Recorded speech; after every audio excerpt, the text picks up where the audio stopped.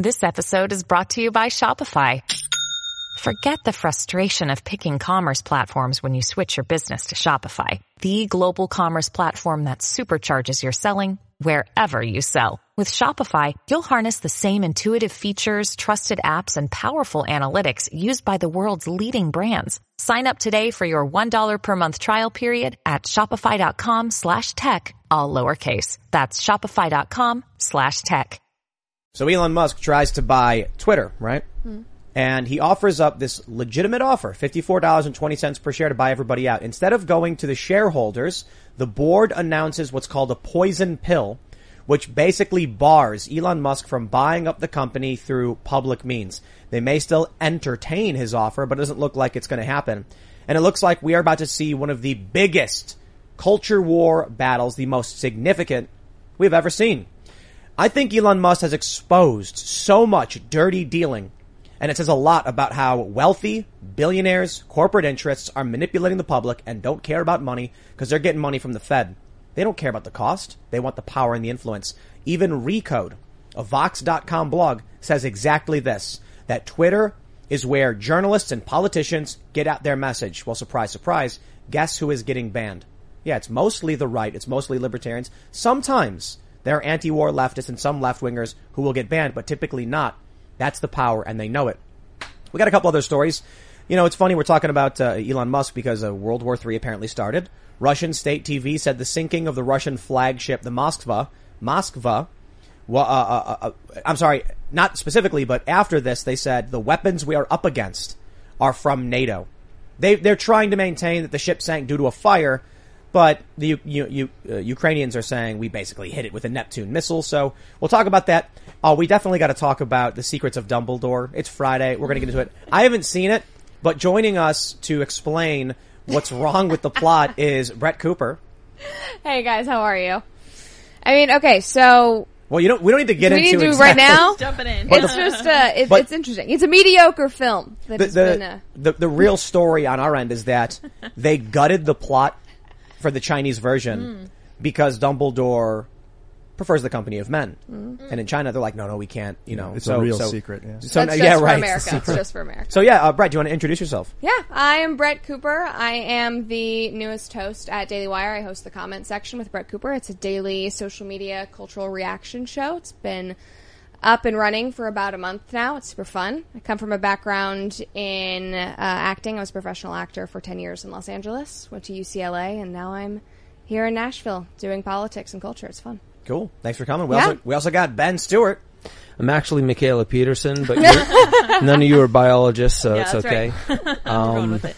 No, BenJosephStewart.com. That's where you can check out all my films, all the work that I do. Also, Ben Stewart Podcast on YouTube. And happy to be back. I think this is my fourth time. Yeah, man. Glad to have you. It's the fourth turning. That's right. That's right. Here we are with Ben. We'll get into that, too, maybe, with the World War III stuff, for sure. We got Ian. Hi, everyone. Ian Crossland. You know me, and you love me. What's up? And I'm also here in the corner pushing buttons. I'm excited to have Brett. I always love having ladies on, and tonight's going to be a super chill evening, especially with Ben. It's going to be good. All right, before we get started, my friends, you got to head over to timcast.com, become a member to help support the work we do here. These trips we do, we came down to the Daily Wire headquarters so we could do fun stuff. You guys, if you didn't see it, we did this crossover stream where I ran out of the trailer and they're filming it with remote tech. All of this is possible because you guys are members helping us grow the company, hire more people, expand the business, and we're taking over the world, figuratively, with your help. We're going to challenge the media, and you're going to get access to exclusive exclusive episodes of the Timcast IRL podcast. But what I wanted to say is, I used to say that if you guys like, share, subscribe, you share this video, we could be bigger than CNN. That's right. If every person watching right now just shared the URL, we could be bigger than CNN. Well, ladies and gentlemen, CNN Plus has less daily active users than we do. So I guess, we've sort of met that milestone. So thank you. We really appreciate it. And all of you who are members are a part of that movement where you can laugh and say that you support real media and CNN Plus is failing. I just want to say one thing on that. I see these journalists constantly promoting CNN Plus who don't work there. And I'm just like, it's sad at this point. It's like, I know your friends have a company and it's not working, but stop trying to make it happen. It's like, it's not going to happen. So, yeah. But let's talk about the news. Again, smash that like button. The first story we have here from timcast.com. Twitter board utilizes poison pill to stop Elon Musk from buying the company. The plan intends to reduce the likelihood that any entity, person, or group gains control of Twitter. Check this out. Do you guys know how this works? Kind of. So this is, if Elon Musk tries to buy up more than 15% of the company, they're going to offer special stock to the other investors at a discount rate so they can dilute the equity power that Elon would have, meaning no matter how much he buys, the other investors can buy up and take away the power he's buying. They're effectively destroying their own company to stop Elon Musk from ending their censorship. Wow. Yeah. That's probably crazy. because the Saudi Arabian king is involved with Prince. Yes. the prince as I well, mean- the Saudi Arabian state as well. So I imagine it's all going Well, through so the king. well, elaborate. I know there's a prince who invested. The prince tweeted out, and it also said that the state itself. He said Kingdom myself, H. yeah, the kingdom. And But is and that just his myself. company or? Well, to be honest, to be fair, I don't know. I assume that was the kingdom itself. Yeah, I saw Zero Hedge tweeted that he actually sold his shares. I don't know if that's true. though. Really? Prince. The prince sold his shares. I don't know if that's true. It's hard to know, but I think the big play here is that the people who own Twitter, as we mentioned the other day, and what we can get into now, they want the power, the Yeah. political power of Twitter to control the conversation. Saudis aside, I think it's Vanguard. Vanguard upped their stake to say now we own more than Elon. So there's some very nefarious corporate interests that want control of this mouthpiece that is Twitter. What do you guys think? Vanguard and BlackRock have a pretty substantial Disney stake as well. You know, Interesting. They also And own grew each other, malicious. which is weird. Yeah. So, like they own 2% of the other and it's stuff like it's that. It's all inbred, if you will. interconnected. Yeah, definitely. Sorry, I had to go there. It's true. It's a little inbred when it comes to the money. So Here's the crazy thing, right? Let me ask you this question, Brett. Do you use Twitter a lot? Yeah. Have you always used Twitter a lot? No, only this year. See, because only this year, so only for a few months. Or no, as of last. So in the last year. It was like early 2021. And you are 20 years old, Gen Z, and you're only recently getting involved in Twitter. Yep. Twitter it's like the political space, right? Like, how do your friends feel about it? Younger people. Honestly, it is not the most used. I think Instagram and TikTok are just what is most heavily dominated. In politics, everybody is on Twitter. So my friends that are in the political sphere, they are very active. But outside of that, people will have like a burner account basically where they go to just look at memes, but they don't tweet anything. They're not involved. It's kind of like, oh yeah, I'll check Twitter. But it's a very, I think in normal circles, it's kind of outdated. Like, oh, Yep. that's just whatever. And I never really had a reason or an interest in being on it until I started. I was writing for Fee, and they were like, you need to be on there to, promote your articles and that kind of stuff. But that's not even true. Yeah. So when I worked at Fusion, they didn't have Twitter. I think it's been a while, but we had a conversation about how, websites like to put the social media link so you can tweet out the story, post the stories, and they didn't care about Twitter. And I asked them why, and they said Twitter doesn't drive traffic. And so I was like, okay. For me, I was like, Twitter's really important. But back in the day, when it was the free speech wing of the free speech party, it was really important.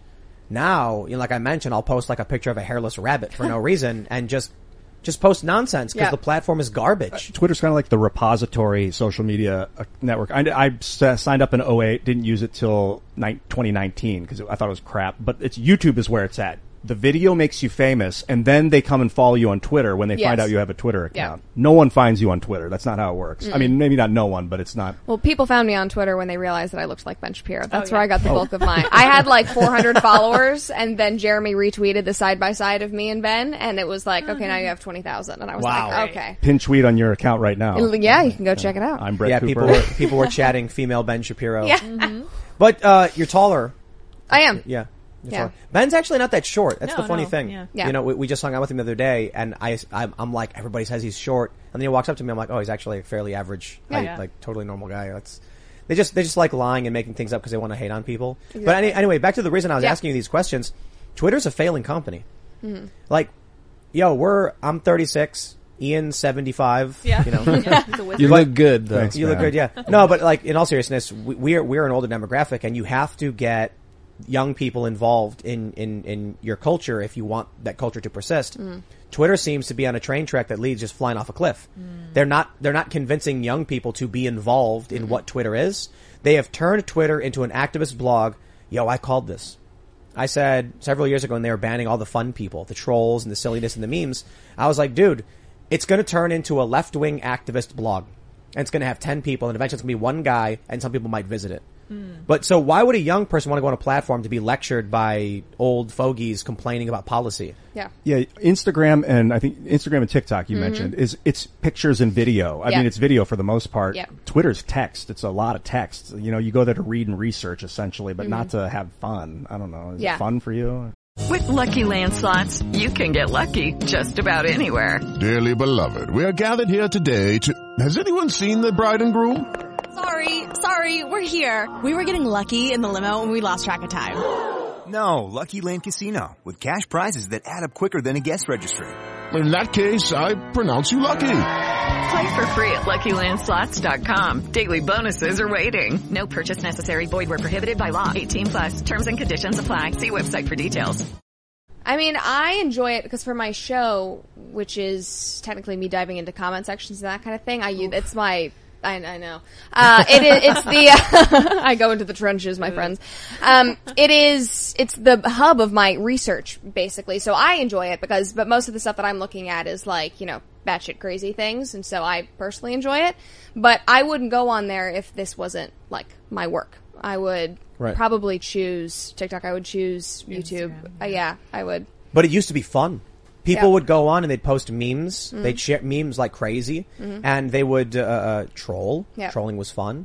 And then we get this, like the CEO now, Parag Agrawal. He's like, it's not about free speech. It's about the current state of things and having a healthy conversation. And it's like, dude, if I wanted to go to like a youth seminar where they explain to me, morals or something, sure, I'd book it.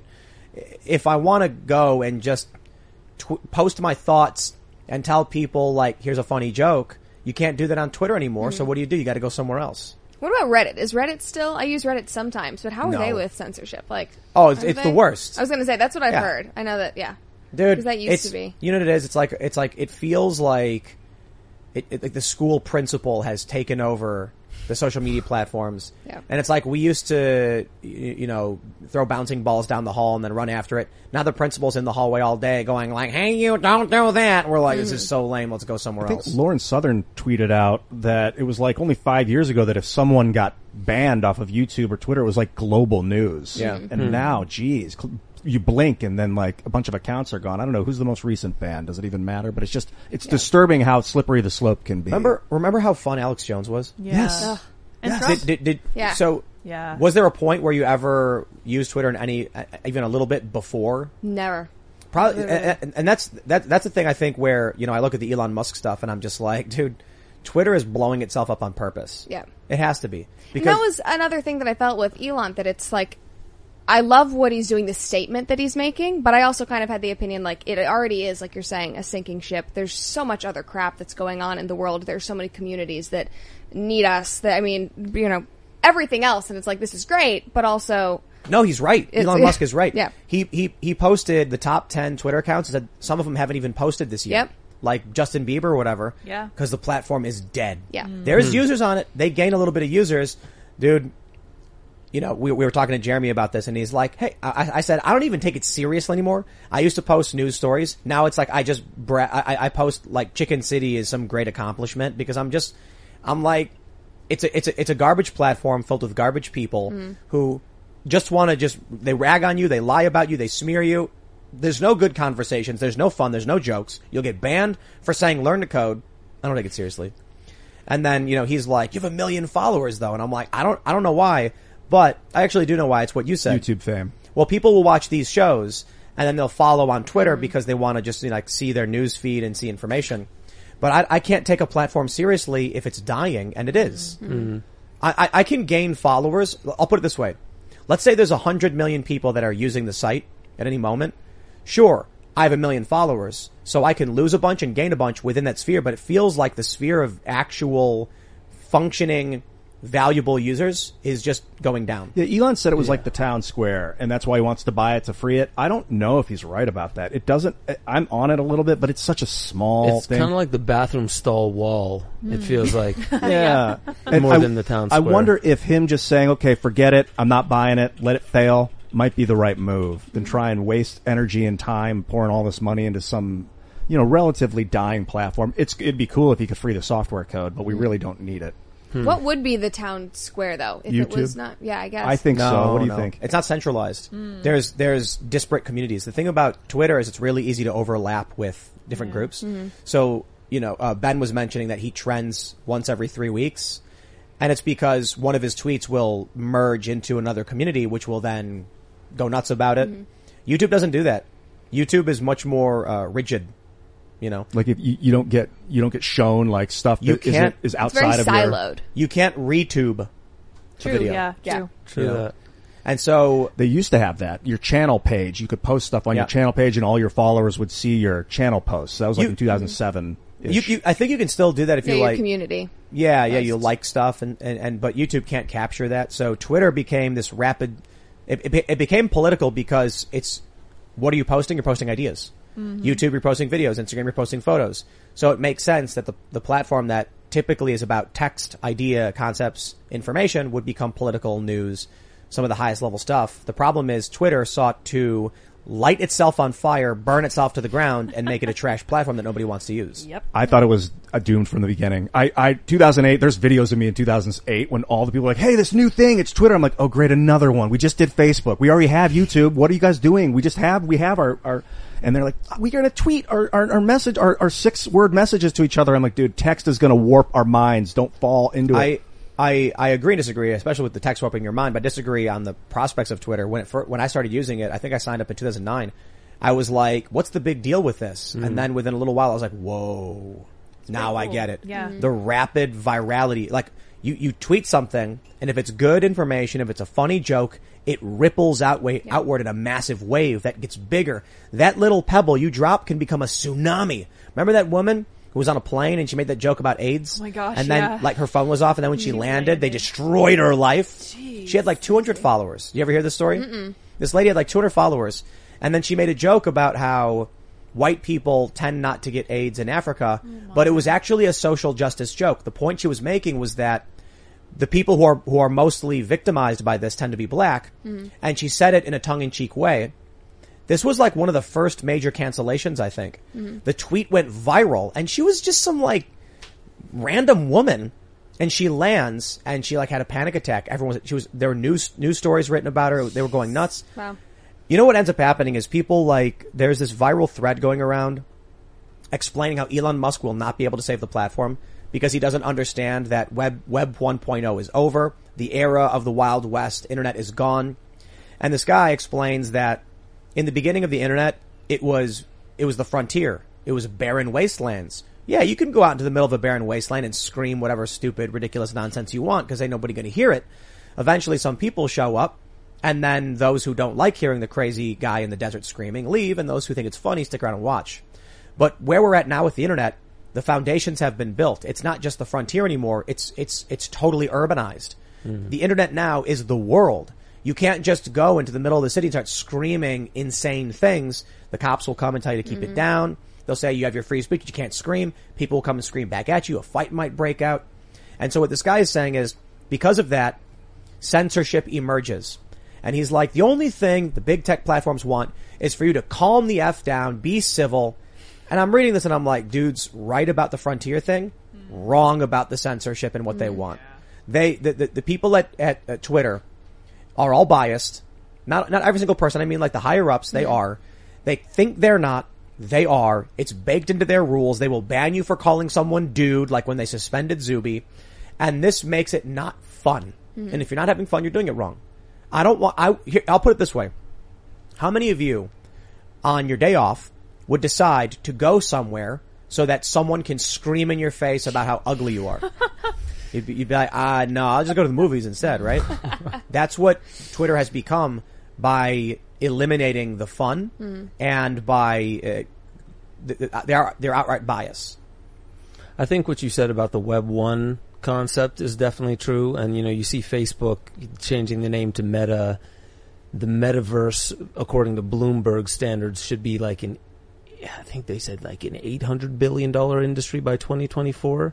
And I'm just curious how Twitter would be able to kind of keep up in that kind of direction. Well, I know that text will always be relevant in that respect. I just kind of wonder it's less versatile. I wonder if it could start moving in that direction. If Elon buys it and links it up with the neural net, maybe. Yeah.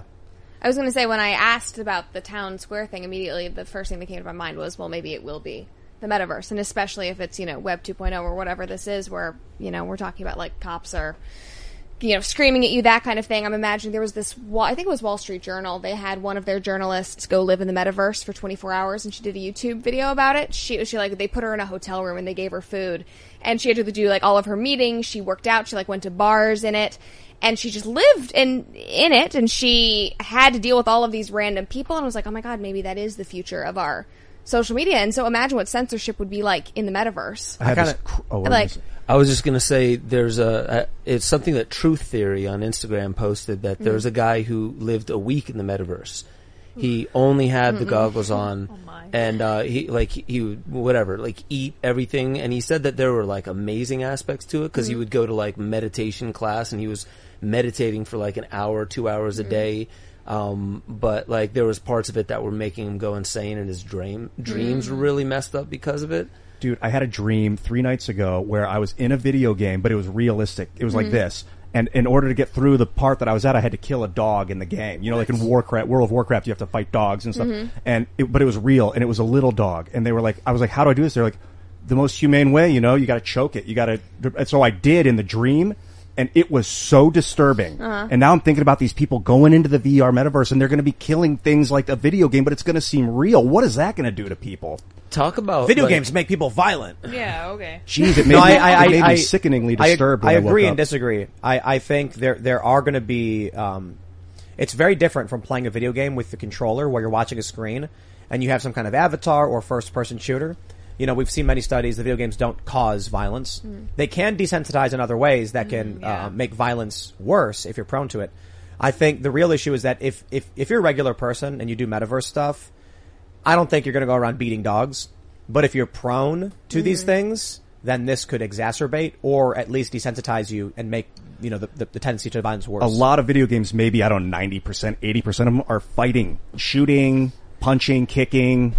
Like if you get that, and that's all of a sudden now all these people are, sorry, Ben. Well, I've done a deep dive. There's Into the Metaverse and Welcome to the Metaverse. These two podcasts. I think Into the Metaverse is Bloomberg specific, and like just going deep on like what is this? And a lot of the execs that they have, they're like, this is huge, but it's not like crypto. It's not something you just dump money into. You need to understand what it's here to do.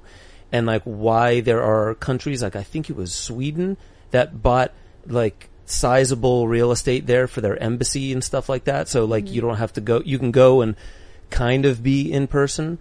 But they're like what they're really saying is like it's not like a video game. Think video games having to bend to meet the internet. So it's spatial web. You're interacting with the internet. It's not exactly like a video game. So you're right. There's a lot of violence and stuff like that there. But this is gaming meeting virtual like internet stuff that you would do to go and get paperwork done. And the one thing I was thinking about when you were mentioning the dream is the technology that's coming out potentially being able to give people eyesight that is only virtual, but seeing something, like hooking it in, and they're seeing what they're seeing like through camera. They wear these glasses in the same way that the heads-up displays, Mojo Vision, all that kind of stuff works, but they're actually seeing it through their vision. So there's things like that I got something for you. You got time for a project? Do something crazy? Yes. Get a VR headset, Bluetooth link it to a 360 camera, wear a backpack and have a 360 camera on a monopod going up over your head. Have the 360 degree view on your VR visor screen and learn how to see in 360. Crazy. Yeah, we planned that project a while ago, but we never actually did it, even though it's extremely easy to do. But the idea is out there. Anybody who wants to do it, it. I have mixed emotions, but I think I would do it. Yeah. Have you ever, like in school, they would put these like mirrored glasses on to where you see the world upside down, and you would just like throw a ball back and forth, but you wouldn't see it going up like this. You would see it coming down and up, and it was super weird. But once you got the hang of it, it took like 15 minutes, and eventually you got the hang of it. Then you take the glasses off, and you have to adjust again. It takes another 15 minutes to adjust back to the normal way. Let me ask you, Brett. Would you get the Neuralink and plug your brain into a computer? I don't think so, no. Why not? I don't trust it. I don't know. I'm just very wary about all of it. So even though I, live on social media now for work, I was raised without television. Barely watched any movies growing up, was not allowed to play video games, was not allowed to have social media until I was, 16 or something like that. One of the reasons why I wasn't on Twitter. Just read a ton. I was a classic homeschooled kid. But I just don't really trust that. And also wasn't part of Neuralink where they want to be able to like control dopamine levels and like that kind of thing? I know that's part of it. Is that part of it? Some of it is. And it's like that.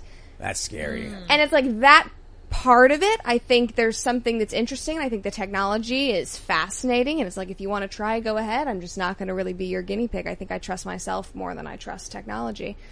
So that's the key right there. Yeah. Is like technology is doing something that it's not that we can't do these things. Yeah. There are ways, but a lot of the times it's like, what's the easiest way to do it? Take this pill and then forget about it. Don't engage with your healing, Well, it reminds me of just everything these days. I feel like I look at the world and it's like you can get your groceries delivered to you. You can use an app and suddenly somebody's coming and like hanging up something in your house. Like everything is digitalized to the point that it's like I could just never leave my house. Hello, it is Ryan, and we could all use an extra bright spot in our day, couldn't we? Just to make up for things like sitting in traffic, doing the dishes, counting your steps, all the mundane stuff. That is why I'm such a big fan of Chumba Casino. Chumba Casino has all your favorite social casino-style games that you can play for free anytime, anywhere with daily bonuses. That should brighten your day a little. Actually, a lot. So sign up now at ChumbaCasino.com. That's ChumbaCasino.com. No purchase necessary. VGW Group. Void where prohibited by law. See terms and conditions. 18+.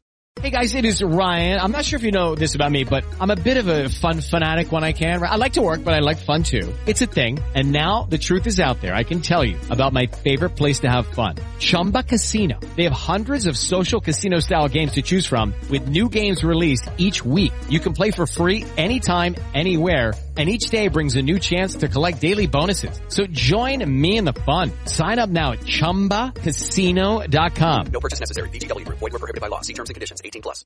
And my life would function on, whether it would be like, wearing VR goggles, being on Zoom, like everything that feels very tactical and real in the world, slowly being eroded in my eyes, and then add, big pharma, and we're just medicating the crap out of my generation. I'm looking forward to the psychedelic metaverse. People are going to be like heavily on psychedelics in the. They're making patches. They're making patches for just that. So patches, think cocktails, MDMA, ketamine, slight doses, but you go in to have whatever kind of experience you want to have. I think that's why psychedelics have gone IPO like gangbusters lately, is this idea of also where the metaverse is going, these fully immersive experiences where you, like 1984, you almost don't revolt against it. It's servitude in a sense, but you don't revolt against it because you have everything at your disposal. Why get off the couch? I was thinking a new career might be like a nanny, metaverse nannies. They make sure you're fed and that you're able to poop and pee and take it away for you, make sure your body's clean. Oh my God. But this is there. You can get robots to do that. So just the distinction here is the current metaverse is like you wear goggles. The future metaverse with Neuralink is you lay down in some kind of sensory deprivation chamber floating and you plug in your brain. And then all of a sudden your brain experiences the metaverse. Somebody should make a movie about that, where you're like in this warm, gooey liquid and you're hooked up in the back of your head and experiencing. But you, every day, you wake up, you go, oh man, what a day. And and check this out, you're ripped. You are as fit can be. No. And you don't work out. Because when you can plug your brain in, it just controls stimulation. So while you're sitting in the metaverse, your body's, just twitching and being programmed to build this perfect, lean body in every way, processing the right nutrients, craving the right things, or they just plug in the feeding tube and you put it in your throat and then plug yourself in and you don't have people don't realize. I wonder what would the purpose of life then be if we were just hooked up? To fight dragons. Obviously. What do you plug yourself in and you're, yes, that's it. float. What do you think is the That purpose? stresses me out. What do you think is the purpose of life? Productivity and work. Oh, Towards more what of end? More of an objectivist. What'd you say about like, learning? Real quick, just to what Yeah. end? To what end? Like, how far would I go? No, like if the point of life is productivity and work, to what end? Is it just indefinite work and creation, or is there something where you're going? To leave the world a better place than I started it, or to create something tangible. Can it always be better? Like, I think so. Within the realm of physical creation, shouldn't there be some point where we're like, it cannot get any better than this or something, you know? Maybe do you think that, I don't know if that's possible, because I feel like human innovation is kind of difficult to I suppose the thing subdued.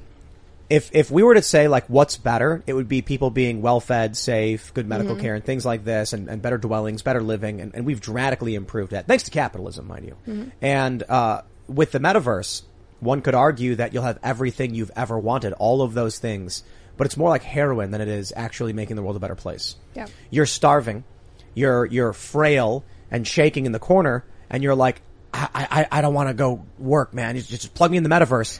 And then you walk over and you're shaking, you're like super pale, and then you plug your brain in, and then you flashes, and you're standing there 6'6", super ripped NBA star, and you're like, yeah, and you're dunking. And people won't want to walk away from that. Or it's good, the haptic feedback is going to make your muscles strong. You'll be able to live like 6 days in the span of 20 minutes, and you'll have all this knowledge when you come out, and you'll be a superhuman. That's going to be hard to compete with. Now? Like, there's so much nuance with this, because like that's a possibility for sure. But I think that like what we're talking about here is like, you were saying to what end, and could the value come from being hooked up to the metaverse? Like, imagine if 7.5 billion were hooked up to the metaverse, perhaps the planet would do better. You know, perhaps some species would the rate of extinction would slow down. So, but I also feel that like humans, when you had was it Michael Knowles and Jeremy? Michael Knowles and Jeremy Boring were on last night. Okay. I thought Seamus was on. He was also on last night, yeah. Oh, okay. Yeah. So that was the one that I was listening to when you guys were having would it be better to save the dog with the cure for cancer? Or, you know, like, I was thinking about all that, and the way that they were putting it is like, I feel like we are here to engage with what's already here, and like to improve upon it is debatable.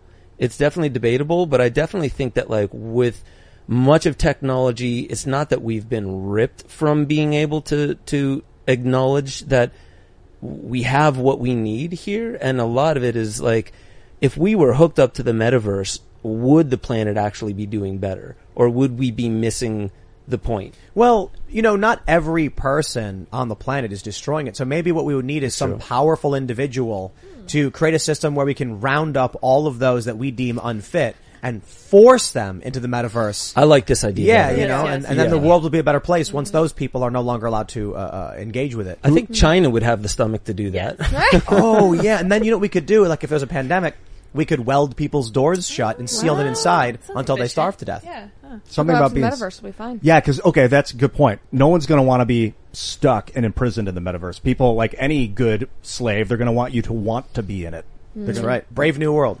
Not 1984. It's like the World Economic Forum thing where they're like, in 2030 you will own nothing. You will, what is that? What are Be three? happy. You'll be happy. Yeah, that kind of thing. That makes me think of the metaverse. But that may be true. Mm-hmm. They say you will own nothing. I think we should correct that statement from the World Economic Forum. What they should say is, you will own the Dragon's Bracers of Ultimate Power and the sword, the level 99 sword of Volsiferon NFT, and you'll be so stoked. The problem is you only own a license to the game that they give you it in. Because if I get banned off Steam, then I don't have access to any of those games. No, you'll own the NFT. You just won't have a house, clothes, a car. Yeah. Friends, you'll have your family. pod, though. You'll have the floating pod. And the best part is, you don't have to eat the bugs. No. When you're in the metaverse, the bugs just flow through the feeding tube into your gut, and you don't got to think twice. Has anyone seen the new Blade Runner with Ryan Gosling? No. A while ago. It's a glimpse. Jared Leto's role in that, and what he's talking about, how like, you know, we lost our stomach for slavery, so now we started creating the slaves, like full grown adults and stuff like that. Soundtrack is dope in that, by the way, too, but like very revealing the way they look at like kind of the future of where commerce is going and having like virtual sex slaves and things along those lines. I think Blade Runner, the one with Ryan Gosling, it's kind of an eye-opener. People are going to go insane from the metaverse. Because you take a look at what's going on now with kids and we'll try to be family friendly, adult content on the internet being so just, what's this? Pervasive? Pervasive. 2/3 of the internet. Yeah. The eclectic nature of it. Meaning like Rule 34? Rule 34, Is that the one where it's like if it exists, there's porn of it? Correct. Yes, Okay. unfortunately. So the old rules of the internet. Imagine what happens when you're in the metaverse. And it's not just an image you can look at, but you can actually experience. And so the Black Mirror did an episode about this where the guy, he goes into the video game where he's a woman and he bangs a panda. People are going to go crazy because they're going to get out and be like, I'd love to have a family with you, but I'm only attracted to clouds. It's like, what? Well, in the metaverse, you can go up to the cloud and talk to it and do what you want to do. You know what I'm saying? Well, we're sort of at that point with people in neo-pronouns. Like, I was looking at a girl on TikTok recently, and she was like, I identify as, like, death self, and plant self. I mean, there Plant is, self. like, plant self. And we're already... Did you see doll self? No, but that does not surprise me. She, like, shaved her head, and she's like, I am doll. Horrifying. And, like, I mean, it's one eye, like, goes, It's up there with the furries. Yeah, it's worse. Yeah. I mean, look. I'm fairly libertarian. If I don't care if people want to, dress up however they want to dress up or metaverse what they want to do. The point is that at a certain point, people are going to segment away from. There's not going to be a cohesive society. Yeah, that's my point. I agree. A problem is that kids are going to go in and with haptic feedback, full body suits on so they can feel everything they're experiencing, and then an old man is going to be in there shaped as a cloud, and he's going to be like, come here, child. And then the kid will go up and basically have digital sex with this other person. And it's going to warp because, they'll be doing it with AI and interacting, but it won't be the same as with another human on the other end. Bro, there's going to be a predator in the game, and someone's going to meet. It's going to be a catfish, dude. You're going to be a 30-year-old straight guy in the metaverse, and you're going to meet this, attractive young blonde woman, and you're going to do the haptic feedback stuff, and it's going to turn out to be like a 63-year-old morbidly obese man who's like, yeah, that's right, young man. I think this is where the identity fluidity is coming in. I definitely believe that if not intentional, it's working towards what you can become in the metaverse. In the metaverse, there's already been like, I don't know if it was straight rape because it didn't have the functionality in the game to do it, but harassment, like several guys coming up and cornering a girl and just not letting her out. That's happened in the game. You can block someone in the metaverse? You should call it metaverse cops. Well, hold on. I mean, like, you just, you go like this. You go, for those that are listening, I'm motioning my hands, taking the goggles off. Yeah, that's how it works. And then you're like, but I had to take my goggles off and I didn't want to. Yeah. Against my will. Yeah. Or you just, like, you just click the button that teleports you to the other room. That could be another one. But like a lot of what I think this is doing, when you were saying the haptic suits and as I was saying with the patches that can modulate hormones as well as Terrell McSweeney, I think she worked under Barack Obama. She's now talking about the Internet of Bodies and how how's it going to get classified? Is it going to be something where if you have a handicap, you can fix it by getting your eyesight back, or is it an upgrade? And then once it goes that far, they've already talked about if you're a sex offender. And this was, I think, in 2016, Terrell McSweeney or 2017, she was talking about this. You can have one of these implants that can lower create more inhibition against some of those drives of sexual predators. So then they had to start getting into, well, are they allowed to have those drives? What about prison and what prison is? Let's imagine we get to the point where Neuralink is a plug in your brain, right? Because Elon Musk's already done that with the pigs where they put the electrodes. Let's say we get to the point where you actually have a port and it's wireless. You can wirelessly connect to the metaverse. Let's say you're a child predator. You get convicted. And so they say, we're sentencing you to 15 years in the metaverse, but in the metaverse, it's a mundane existence where you can never act upon any of these urges and you're internal in your own basically virtual prison. Your body is being programmed to do menial labor. So the prison sentence is your body is just, what can I get for you today? We have a double cheeseburger on the menu. In your mind, your conscious self is trapped in this metaverse reality, which is a prison. Feels like Handmaid's Tale. Oh, yeah.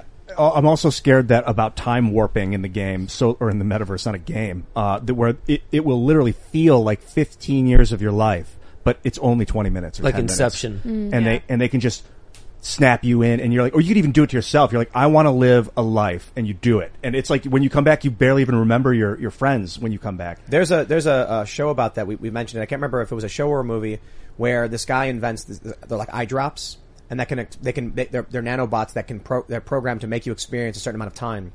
So the original idea is like you drop it in your eye, and then you're on a ski trip, and so it's like in the blink of an eye you have a weekend in Aspen. But then the guy's like, I want to turn into a prison. And so he makes like a 50-year sentence or whatever, something like that. And then, this woman gets trapped in it or something. I don't know, something like that. It's crazy. I think you might be referring to an episode of Black Mirror. Was it Black Mirror? Yeah, it was some guys who were up north in one of these like an Arctic fort or something, and they realized that they were not actually in reality because they couldn't go outside, they couldn't do anything. They were like, oh my god. No, it's a different movie I'm talking about. And there was a lady who got stuck in it. She was like screaming and trying to get help, and it felt like years and years had passed, and it had been like 10 minutes or something. That is one of the most horrifying things to me. The idea of being able to get people to believe that it's been a really long time. Kind of a Rip Van Winkle effect. It's like insane. Like, I really don't like the direction this could go. Like, who knows how we could psychologically torture people. I think it's called Other Life. Interesting. Do you remember when I was talking about The Fourth Turning the first time I came on, and it was like during a crisis period, the most advanced weapons of war are used? What you just explained, Lydia, seems it to me. Like, torture on the deepest psychological level. Then getting back to the prison thing, what's interesting is like, prison, at least it has this, attempt in the title of being a rehabilitation facility. Right. Could something like that actually get more targeted into rehabilitation? Because I know that I think it was in not Nevada, it might have been Arizona. There was a prison where they just decided to dress all the inmates in pink, paint all the walls pink, and it lowered crime incredibly. And then there's this other one in Thailand when I was out there training in Muay Thai, where you could actually fight your way out, and their world champion fought his way out of prison. You could actually fight it out. Really? Uh-huh. Like in Batman, when they're like, if you can climb out, you're free? Yeah. Wow. And this guy did. He became world champion. Then Dave LeDuc, a Canadian, came and whooped his ass in bare knuckle boxing. Wow. But like, I think there's more we could do prison-wise to not make it what prison does to people. I think you could probably get more intelligent with what you said, using the metaverse or whatever, maybe plant medicine, something like that. Yeah. You just can't force people to do plant medicine, at least morally, Administrate psychedelics to prisoners, you mean? Ayahuasca. Well, how many people have these life-changing experiences under right guidance? Under the wrong guidance, it could be the worst thing in your what life, if we start programming prisoners? What if, we get to this point where such bad things happen in our society, we just say, you know what, it is better that we Neuralink or, program the brain. Instead of sending them to prison, we, like you were mentioning with child predators, we wire their brain in a way so that they cannot act on certain impulses or whatever, you know what I mean? Like, turn off the aggression, turn off attraction. Because don't they already chemically castrate some people? Do they do that? I believe so, yeah. Could be wrong about that. Maybe that was a movie. Not in every. I think I've heard of that in countries. I know that I heard that recently. People in Ukraine saying like, if we capture Russians, we're going to castrate them. But that's like a threat of like to and that's in war as well. But I mean, not prison. Do they do this? Because this may be just some like fictional idea where a sex offender gets pills so that they can't. That is child predators. Yeah, is that? I think so. Let me look it up. I feel like I saw but that. I think that's interesting because, like, think about like a lot of people say, well, prison, like, people don't commit some crime. Some people don't commit crimes for the threat of what might happen.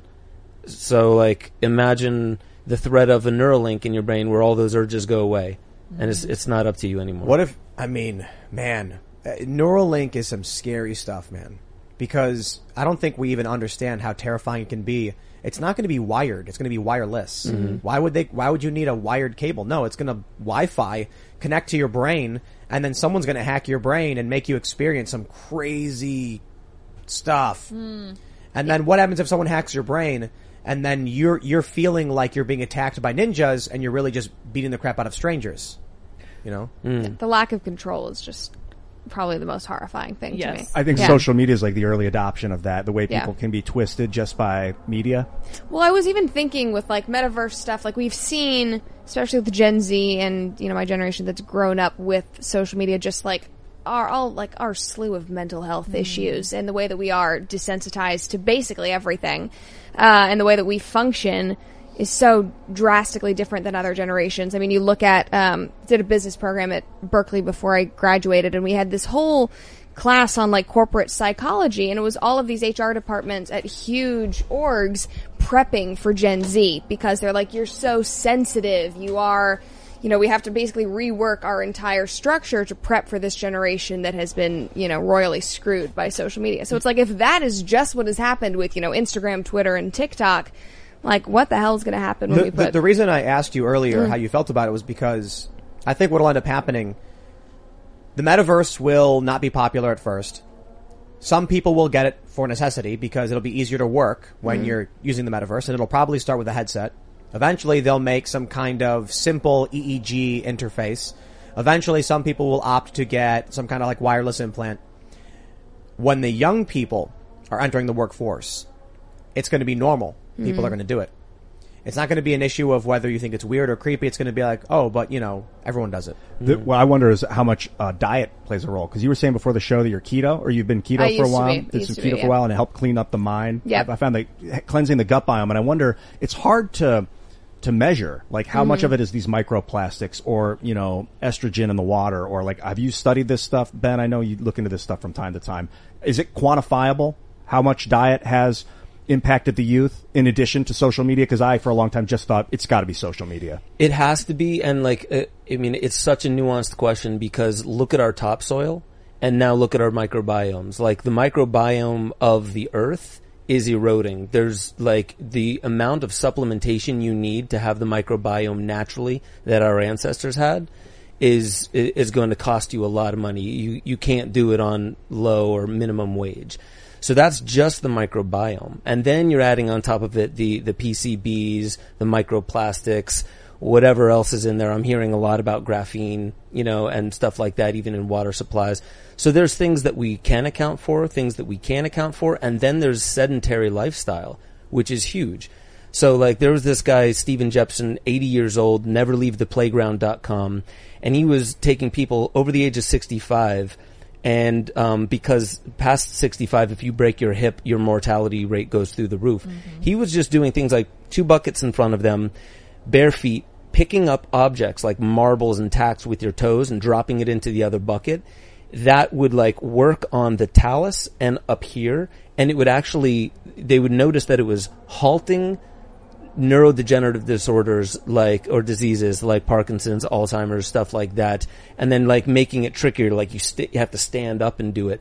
Stuff like that is important for the brain. It turns neurology back on. It promotes neurogenesis and neuroplasticity, and that's just what we can quantify. So like it's a whole new playing field because everything from the soil to the way we sit all day long, and as you were saying, like a very sedentary lifestyle, and we've gotten to the point where we don't need to get up anymore, and the metaverse is going to exacerbate that. So it's those who want to engage with health and decide that I'm not going to wait for somebody else to do it for me. I need to do it for myself. Hey guys, it is Ryan. I'm not sure if you know this about me, but I'm a bit of a fun fanatic when I can. I like to work, but I like fun too. It's a thing. And now the truth is out there. I can tell you about my favorite place to have fun. Chumba Casino. They have hundreds of social casino style games to choose from with new games released each week. You can play for free anytime, anywhere. And each day brings a new chance to collect daily bonuses. So join me in the fun. Sign up now at ChumbaCasino.com. No purchase necessary. VGW Group. Void where prohibited by law. See terms and conditions. 18+.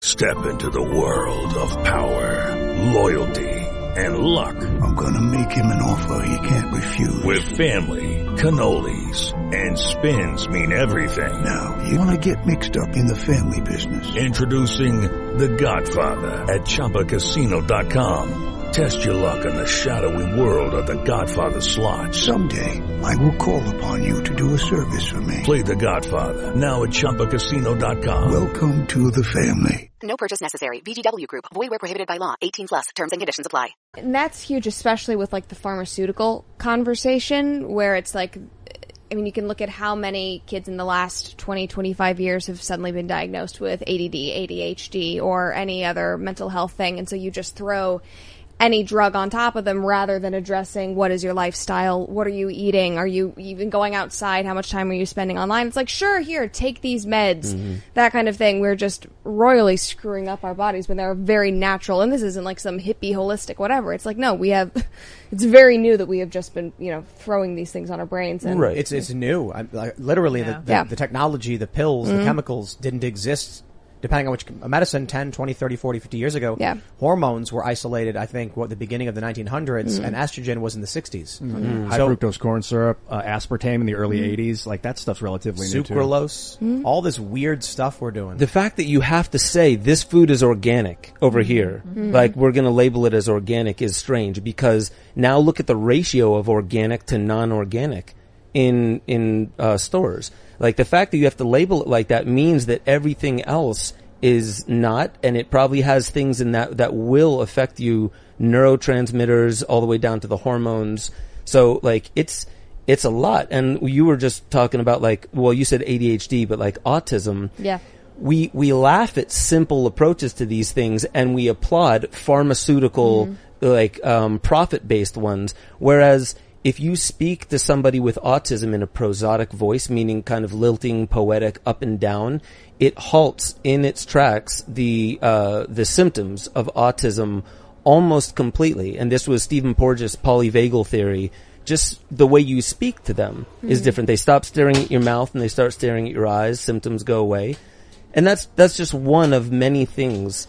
And what do we don't get into that conversation because just let the pharmaceutical companies take care of that. That's the narrative. It's the same with schizophrenia and that sort of thing. We have a very good family friend of ours who runs a fantastic nonprofit, and he is a schizophrenic, but he has completely controlled his voices. I think he also has OCD. I'm pretty sure he's bipolar as well, multiple personality disorder, that kind of thing. He had a whole slew of trauma when he was younger. Was in jail many, many, many times, completely turned it around, is now fully in control of his voices, runs 2 businesses and his nonprofit, and is totally like carnivore, but it's all based on lifestyle, and he's totally off meds. And it is wild to see how those very simple, I mean, you have to be very, committed to those lifestyle choices, but the power that you have as an individual to make those changes, to not be, at the beck and call of a... That was a really intense conversation, you guys, just about so much. Let's tone it down a little bit and talk about how the Russian state TV has said that the Ukraine invasion has already escalated into World War III. Cool. Viewers were told to recognize that Russia is now fighting against NATO infrastructure, if not NATO itself. Okay, I'm honestly really tired about Ukraine, World War III, blah, blah, blah. I was working on my main segment for my Timcast channel. And originally I was like, I guess we'll talk about this because, the West is supplying weapons to the Ukrainians. They did sink the Russian flagship, the Moskva. And now they're saying it's World War III because Western forces are basically supplying Ukrainians. And then I was just like, I don't talk about Elon Musk because I'm just kind of sick of talking about this. And the bigger issue here, I don't think is the day-to-day play-by-play of the war and the stupid points being made by pundits, but the fourth turning.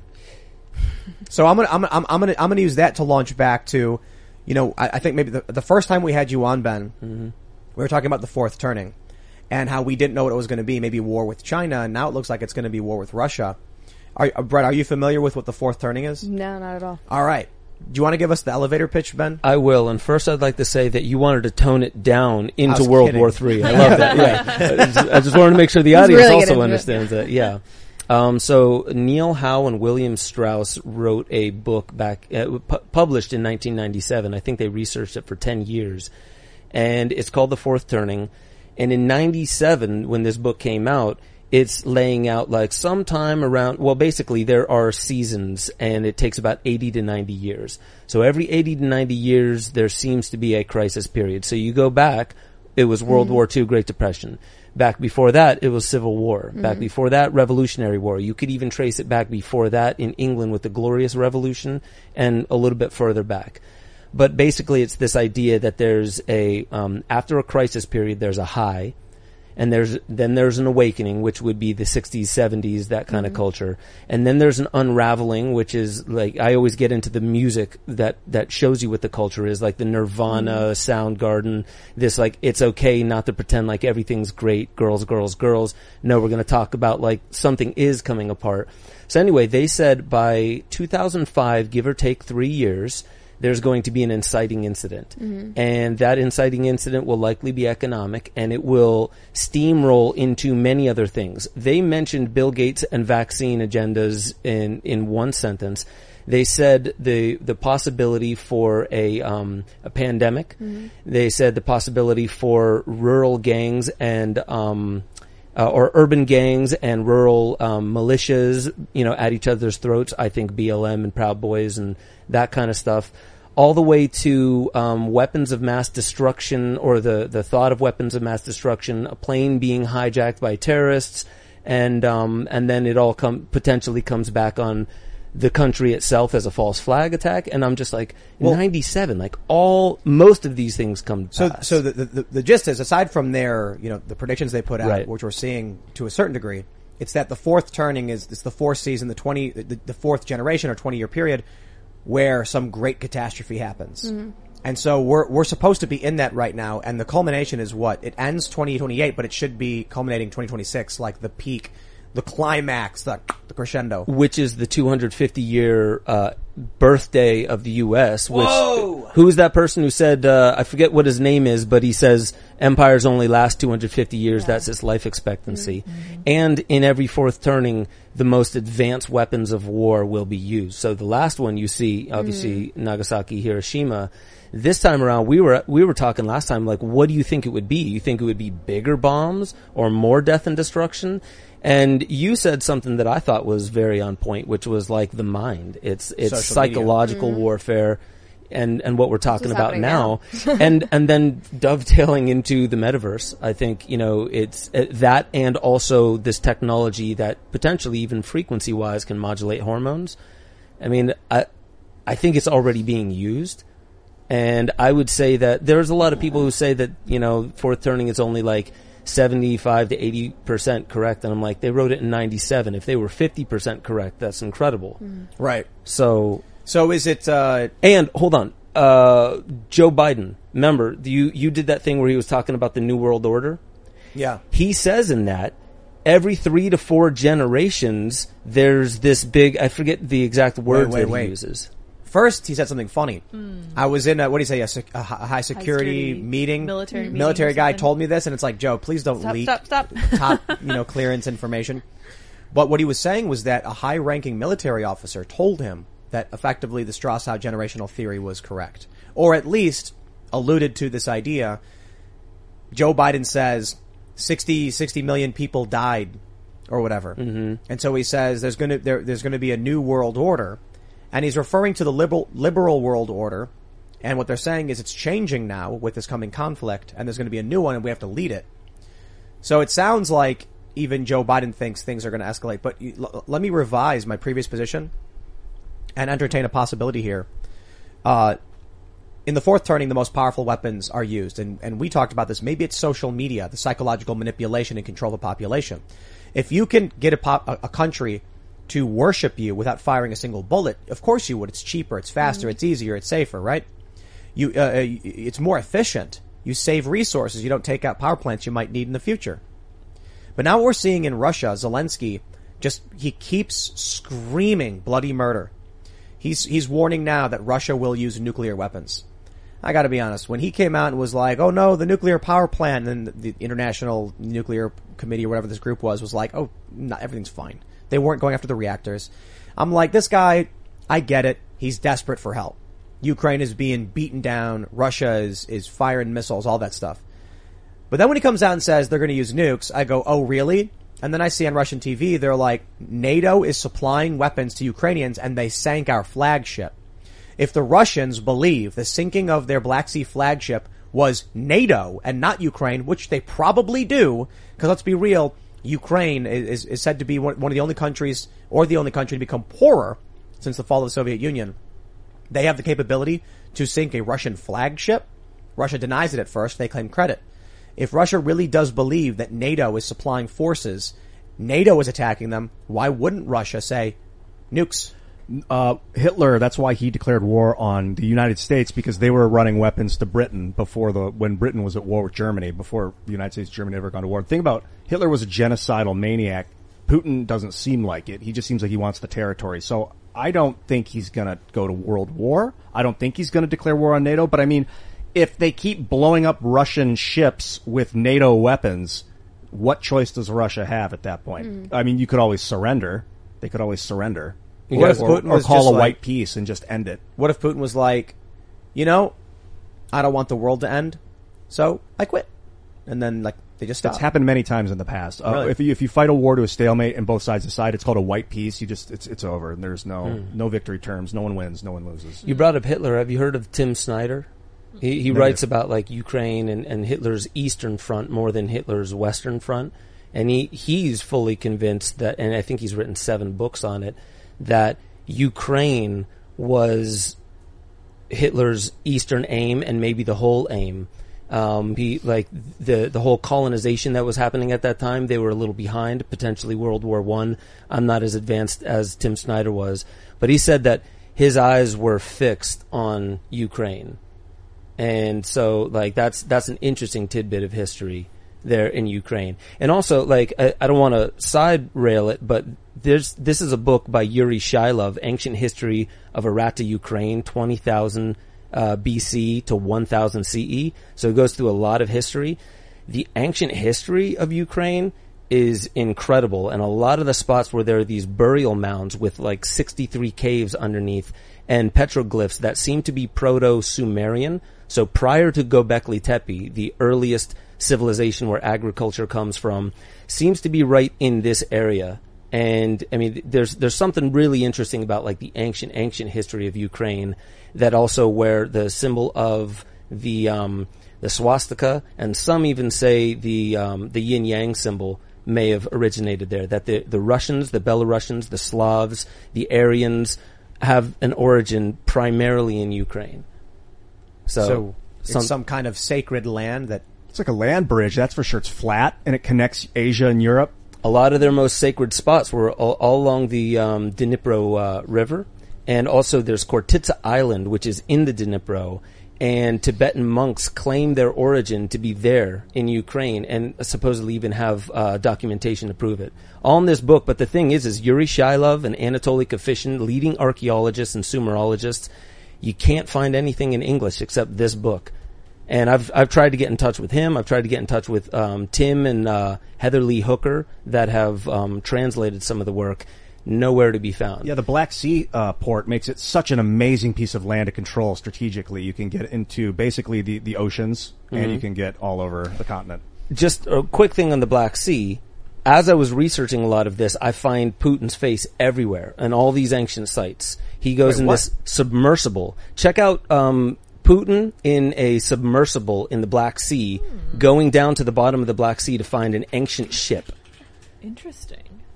And you'll see some of the images where. Oh yeah. What? Oh my God. This dude. What is happening? If he wasn't. Swear his ancient artifacts. Hold on. What if Vladimir Putin was actually just like Nick Cage in National Treasure, and they're trying to frame him because he's going to uncover the secrets of Europe? I did not want this power. I must free them. Yeah. All the way out to the Ural Mountains, all these ancient sites that apparently belong to the same core civilization prior to the Sumerians. Putin was everywhere. I found pictures everywhere visiting these ancient sites. So I don't know what it means. I'm just throwing it out there because it's food for thought. Look, Hitler believed in a lot of occult crazy stuff too. And Putin could be motivated by weird stuff. No idea. Yeah, for sure. The Israelis, that's a holy land. It's all about that area. And maybe not all about it, but a big part of it is they wanted to be in the area where Jesus was. So a lot of times, it's culturally, there's an importance to people about being in a specific area. Well, I definitely think World War III is an interesting topic, but it is Friday, so maybe we should actually tone things down and talk about World War movies. IV. Oh, yeah. The next one. Yeah. No, this one will be a bit more chill, and we'll have a good Friday night. Fox News reports Warner Brothers removes dialogue from Fantastic Beasts: The Secrets of Dumbledore in China. The move comes after the studio received a request to remove lines referencing Dumbledore's gay relationship. My understanding is that that's like the main plot of the movie, but Brett, you saw it, so... Saw it last night, yeah. So spoiler alerts, I guess. The secret is that Dumbledore is gay, which really wasn't... yeah, watch out. I know, which really... No, wait. I'm sorry. The movie is called The Secrets of Dumbledore, and the secret is that he's gay? Basically. But that secret was already spoiled years ago, because J.K. Rowling was kind of... Well, when was that? Maybe 3 years ago? Yeah. That she was like, oh yeah, he's gay, and a couple of the other characters, or non-binary, whatever. Still, everybody hates her regardless. But, yeah, I think... Here's the thing. I love Harry Potter. The movie was mediocre. It was subpar. And there were like 3 kind of gay points throughout it. Like it started off with some, and there were some like innuendos in like the middle part, and then at the end, like you see Dumbledore and Grindelwald kind of like have their moment of like, who will I love like now? Kissing or? No, they're just like, they're fighting, but because they are connected, because... I forget what happened in the first one, but they were like blood is connected because they were lovers or something like that. They technically can't like destroy each other. But that's crazy. Yeah. Because like in Harry Potter, there's like, how is it that no one who ever once loved another person ever fought until now? Yeah. Like you'd have to imagine that would come up quite a bit. Mm-hmm. It's like, that's my ex. I can't fight her because, It reminded me of the same thing when like Voldemort and Harry are fighting and the wands like... combust, fuse, that kind of thing. It was that story. It was a similar vibe. I don't know exactly what lines they removed obviously because I didn't watch the Chinese version. But doesn't that make like the movie not work if they remove that from the movie? I feel like I don't know what the other secret would be. It was like I don't like what would the whole plot be? It was just kind of like taking down Grindelwald, but there really was nothing going on. They add like one scene at the end where after the movie ends, they're like, but wait. What was the secret Dumbledore? Yeah. And then he like pulls up his underwear and it's got roses. He's like, I'm wearing rose underwear. And they're like, oh, that's the secret. Love it. Yeah. I guess there was another, because Dumbledore's brother is in it, so there is another Dumbledore, and he kind of has like a storyline where there is a secret that's not gay. So I technically think if you remove that, there is another secret Dumbledore. They were referring to the non main character Dumbledore. Yes. The ancillary character Dumbledore in the title of the film. One of the things you mentioned that really bugs me is, I think Star Wars did it. They ripped off the Star Wars Episode 4, the first Star Wars ever made, with the, what was it, Episode 7, 8, 9. It was 7. I think they just redid the story, but like in a different form. It was a shot for shot remake, basically. So the Force Awakens is like a New Hope. Did it feel like they did that with Harry Potter? Was it different enough? It was different enough. It was not as good. The magic was fantastic, though. I mean, it's interesting going back and like watching the original movies, and it's like I remember growing up being like, "Oh, this is so epic," and it's like, "Oh, well, it's kind of campy now." That's what I was wondering. Like, did that secret make it to like, oh, you kind of broke the fourth wall? This is too much about this world, not enough about that world. You could definitely tell. One thing that I learned was that I'm pretty sure people can correct me if I'm wrong. This was the first Harry Potter film that was produced by Hollywood rather than British filmmakers. And I don't know, I mean, you could tell there was something about it that I was just like, it didn't feel right. It didn't feel like it really sat in the universe. Maybe that was it, but it was kind of like the last Matrix. What if they just, so J.K. Rowling's been doing these screenplays, and the books she wrote were fantastic. I love the Harry Potter series. Seems like these screenplays are just the worst trash I've ever seen, and like just terrible movies. Is she writing the screenplays? I'm pretty sure she wrote the screenplays. Yeah. It wouldn't be funny if they just they announced the new series, and it's effectively like Star Wars, a shot-for-shot remake of the Sorcerer's Stone or whatever. But at the end, it's like the secret isn't the Sorcerer's Stone; it's just like some woke trash about the character was actually a white supremacist. Did you see the new Lord of the Rings movie on? I think it's on Amazon. And it's a series, right? Yeah, the series. And I saw a screenshot showed like 170,000 downvotes and like 10,000 upvotes or something. And all these people comment on it. The video's on YouTube, and it's a quote from J.R.R. Tolkien that says, "Evil can never create anything new. It can only twist and destroy what's already been created by good." That's interesting. The book, The Master Switch, goes into what Hollywood has been doing lately. You notice that almost everything's a remake. Yeah. It's this algorithm that's saying we know how to predict how continually making Spider-Man, continually making Batman and Wolverine and all that stuff, we know how to predict that. And I think that's also going to dovetail into these like, did you guys see, what was that, Ready Player One? No. Okay. Yeah. Well, there was that racing game where there's Godzilla, and I think there's also King Kong. They're going to immortalize these like archetypal characters in these games to live forever. So they become like almost like these fictitious gods and goddesses from the movies. And I would just want to say one thing, like Voldemort you mentioned. Mm-hmm. The two other names that are like in Russian similar to that is Vladimir and like Voldemir. Mm-hmm. And so like I keep hearing that relation between Vladimir and Voldemort. So that was anti-Russian propaganda? I have no idea. J.K. Rowling, what did you do? The new Superman trending is tomorrow gay. morning. Mm-hmm. Is that Really? right? It's like the son of Superman, but he's a bi, I think. Mm-hmm. They were talking about doing that with James Bond, I think. No, they were going to do a non-binary. The producer was like, they were like, oh, we're not ruling out that Bond could be a non-binary. Dude, I whatever. legit would love to make short films that, in no way disparage anybody, but just make the point where it's like, we take James Bond, we do an action scene, and then in the end, the bad guy goes, James, are you gay? And he goes, yes, and that's the end of it. And it's like, I don't say that to, this is not a critique of the LGBTQ community, it's a critique of Hollywood. Just like to predict how they would play these movies out, how they would do character development. Instead of being like, here's what I like. I like it when there's character development and, you understand the character or you relate to a certain emotion. What I don't like is when they're just like, Dumbledore's gay. Ooh, whoa, whoa. It's like, okay, look, if Dumbledore as part of the plot was in love with a guy, I'd be like, oh, okay, like, show me the motivation, help me understand it. If the secret of the movie is literally that Dumbledore likes men, and they've been hammering this point, I'm just like, guys, you didn't make a movie, just make a commercial where it ends with Dumbledore saying he's gay.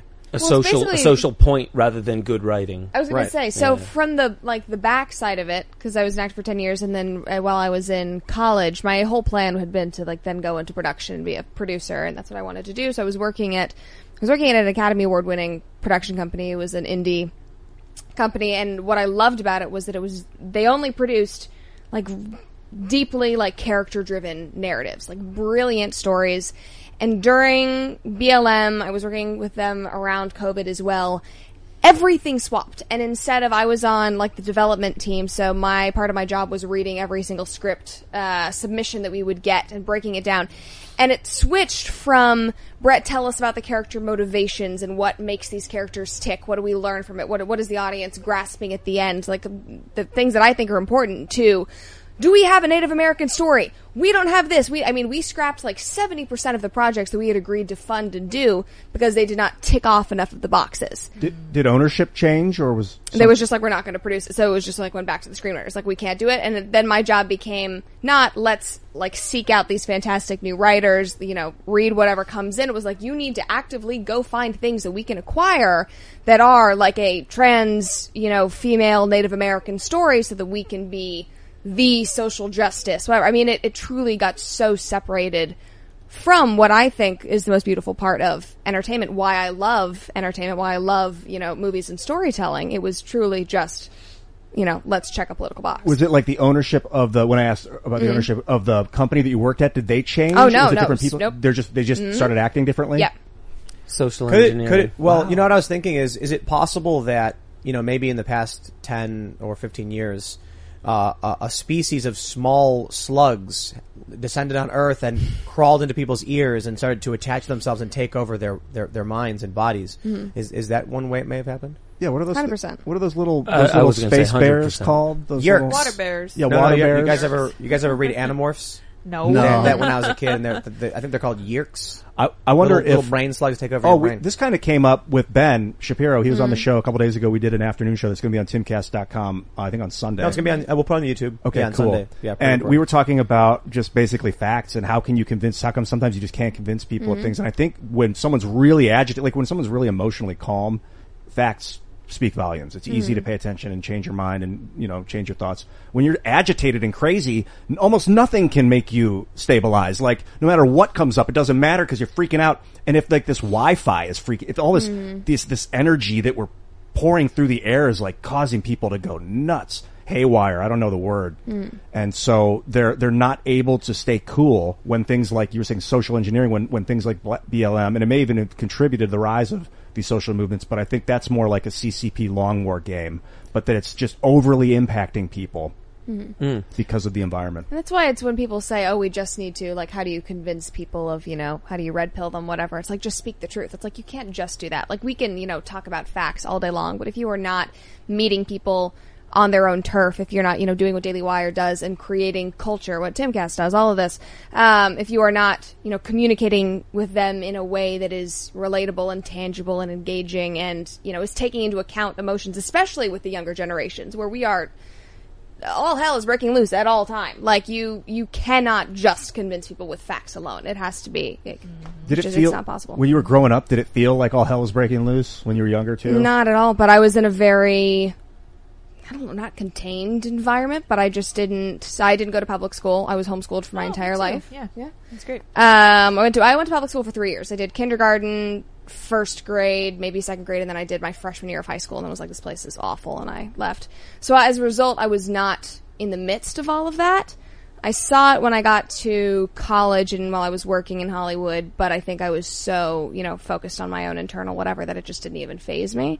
I wanted to go back to your point you said about, facts and convincing people. I actually think that facts typically play a small role. Yeah. It's almost always emotion. Yes. So you want to make someone feel something. When I was when I worked in fundraising for nonprofits, it's all emotion.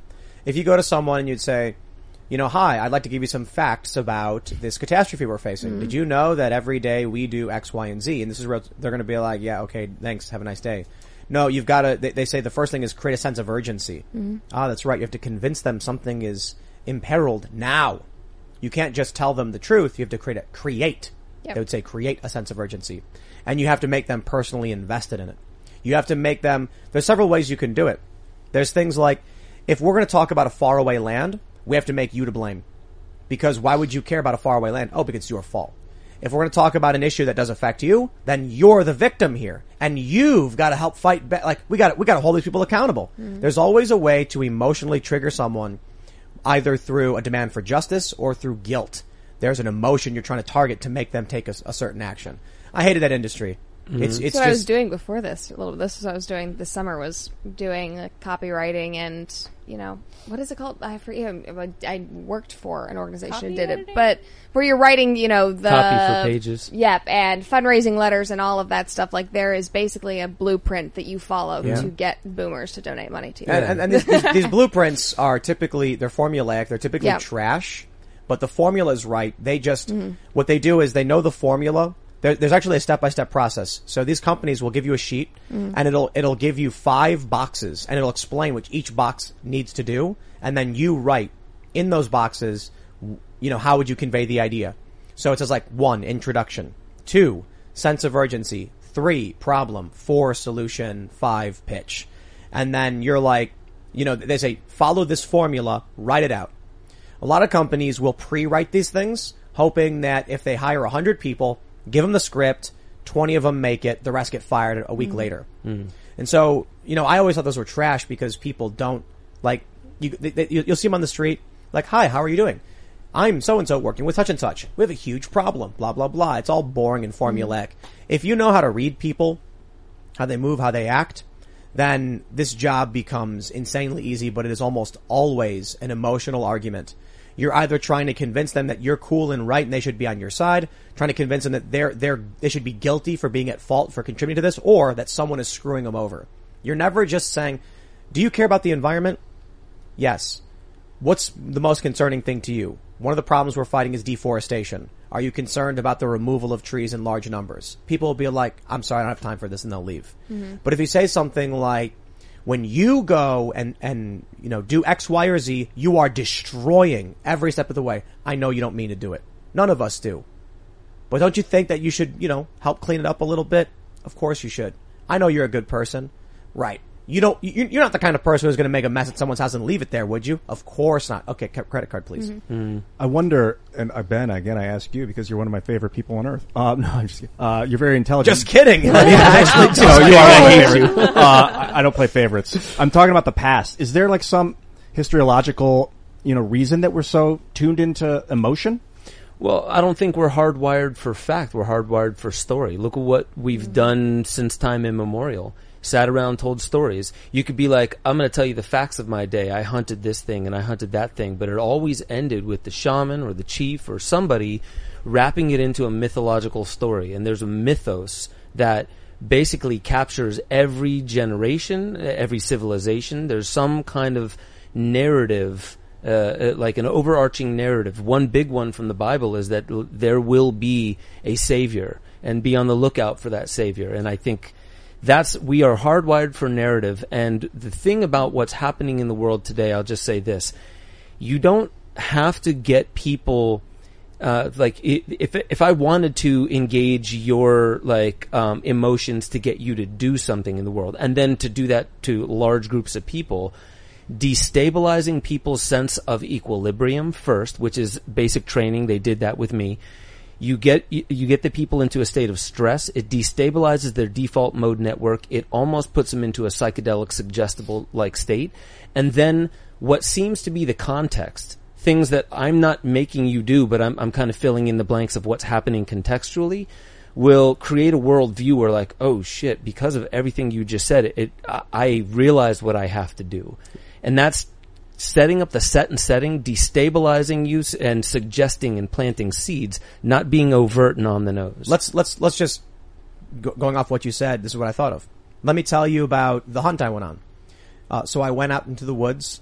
I had, my rifle with me. There were some issues. We saw the buck. I lined it up. We got it. It was great. Big guy. Let's try another version. So there I was. I'm walking through this mud. I see the beast. Massive. Dim the lights. I get my rifle ready. I'm jammed. It notices me. I take the shot. We got it.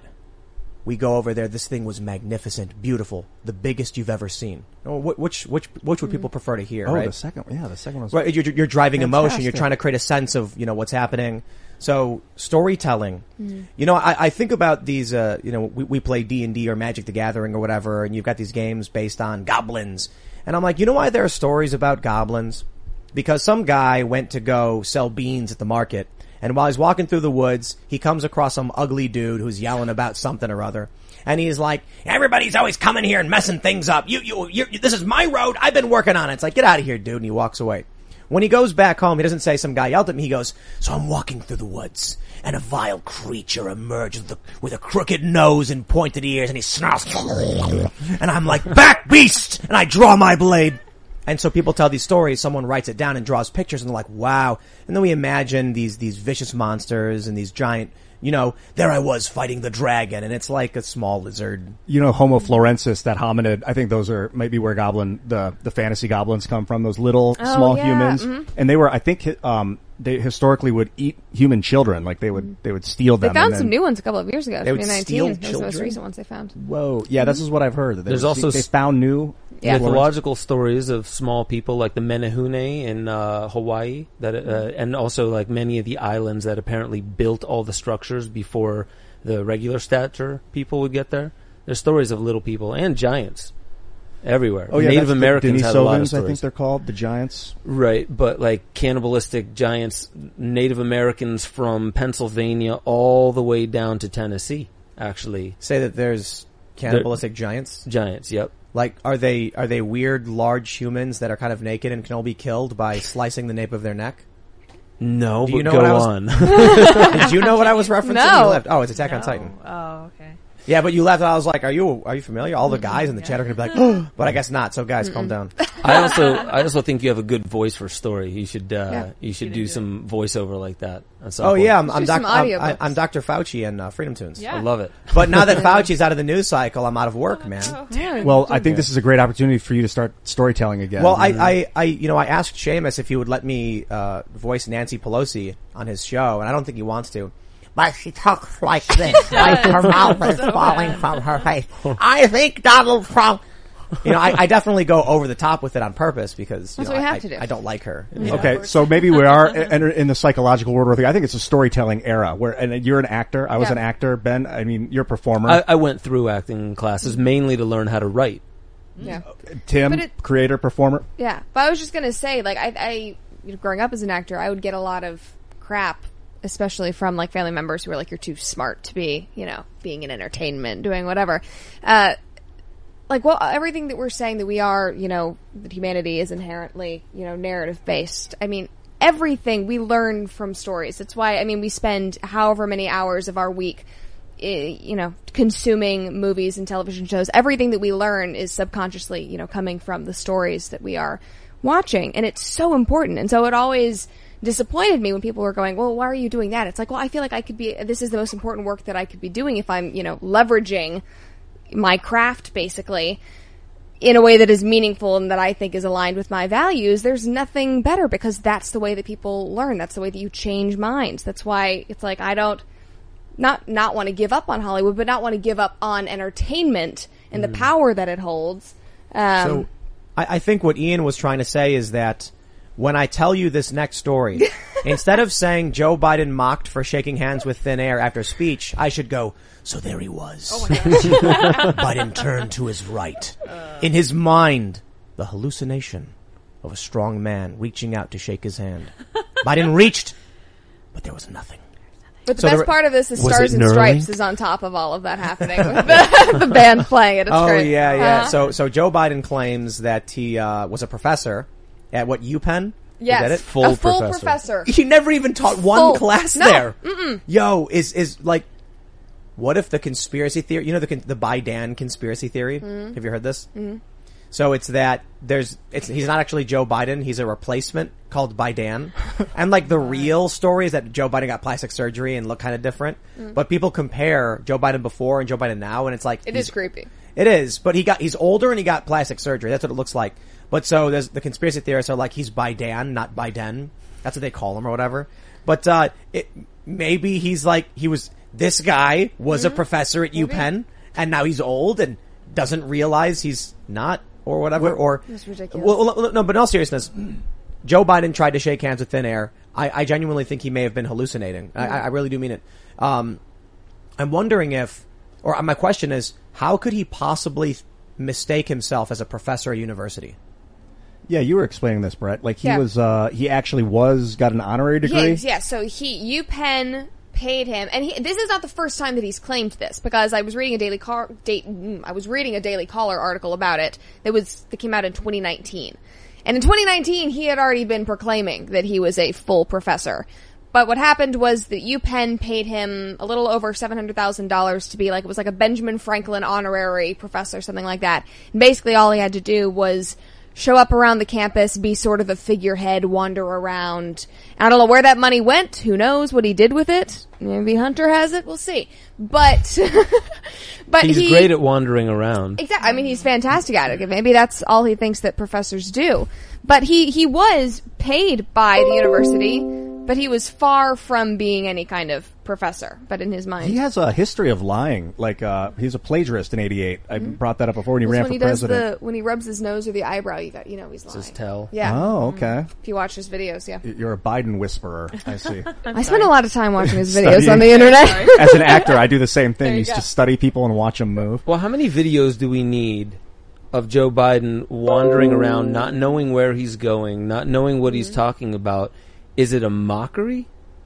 Like, at what point is it? Yeah. Is it like, how many people have been talking about it since before, even? Like, his mind is not going to hold up.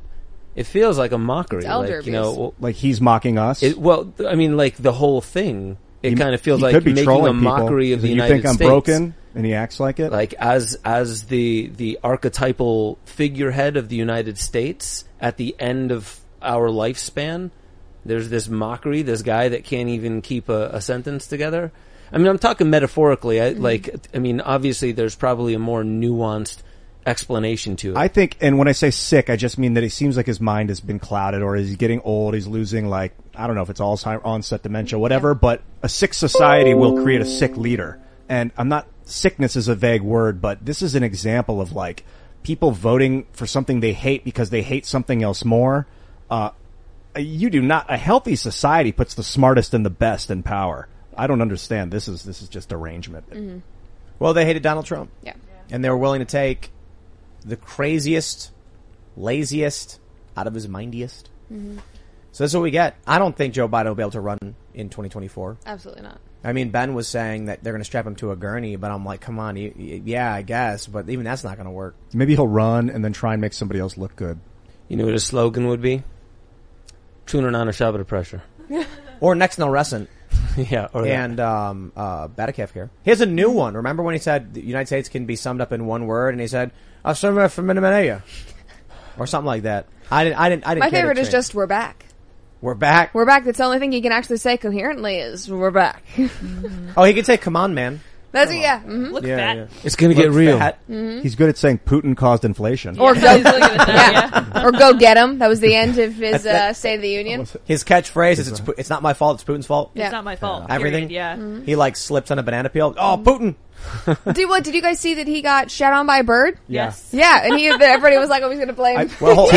Tim made a video earlier, I think, analyzing it. What'd you come up with? So Snopes says he wasn't pooped on. It was actually corn, or a corn. They said it was corn a corn pop. Corn byproduct. Corn pop. Oh my gosh. Oh, it was a literal corn pop. He was standing next to a big pile of corn at an ethanol plant where they take corn and turn it into ethanol. And so they said it clearly was corn.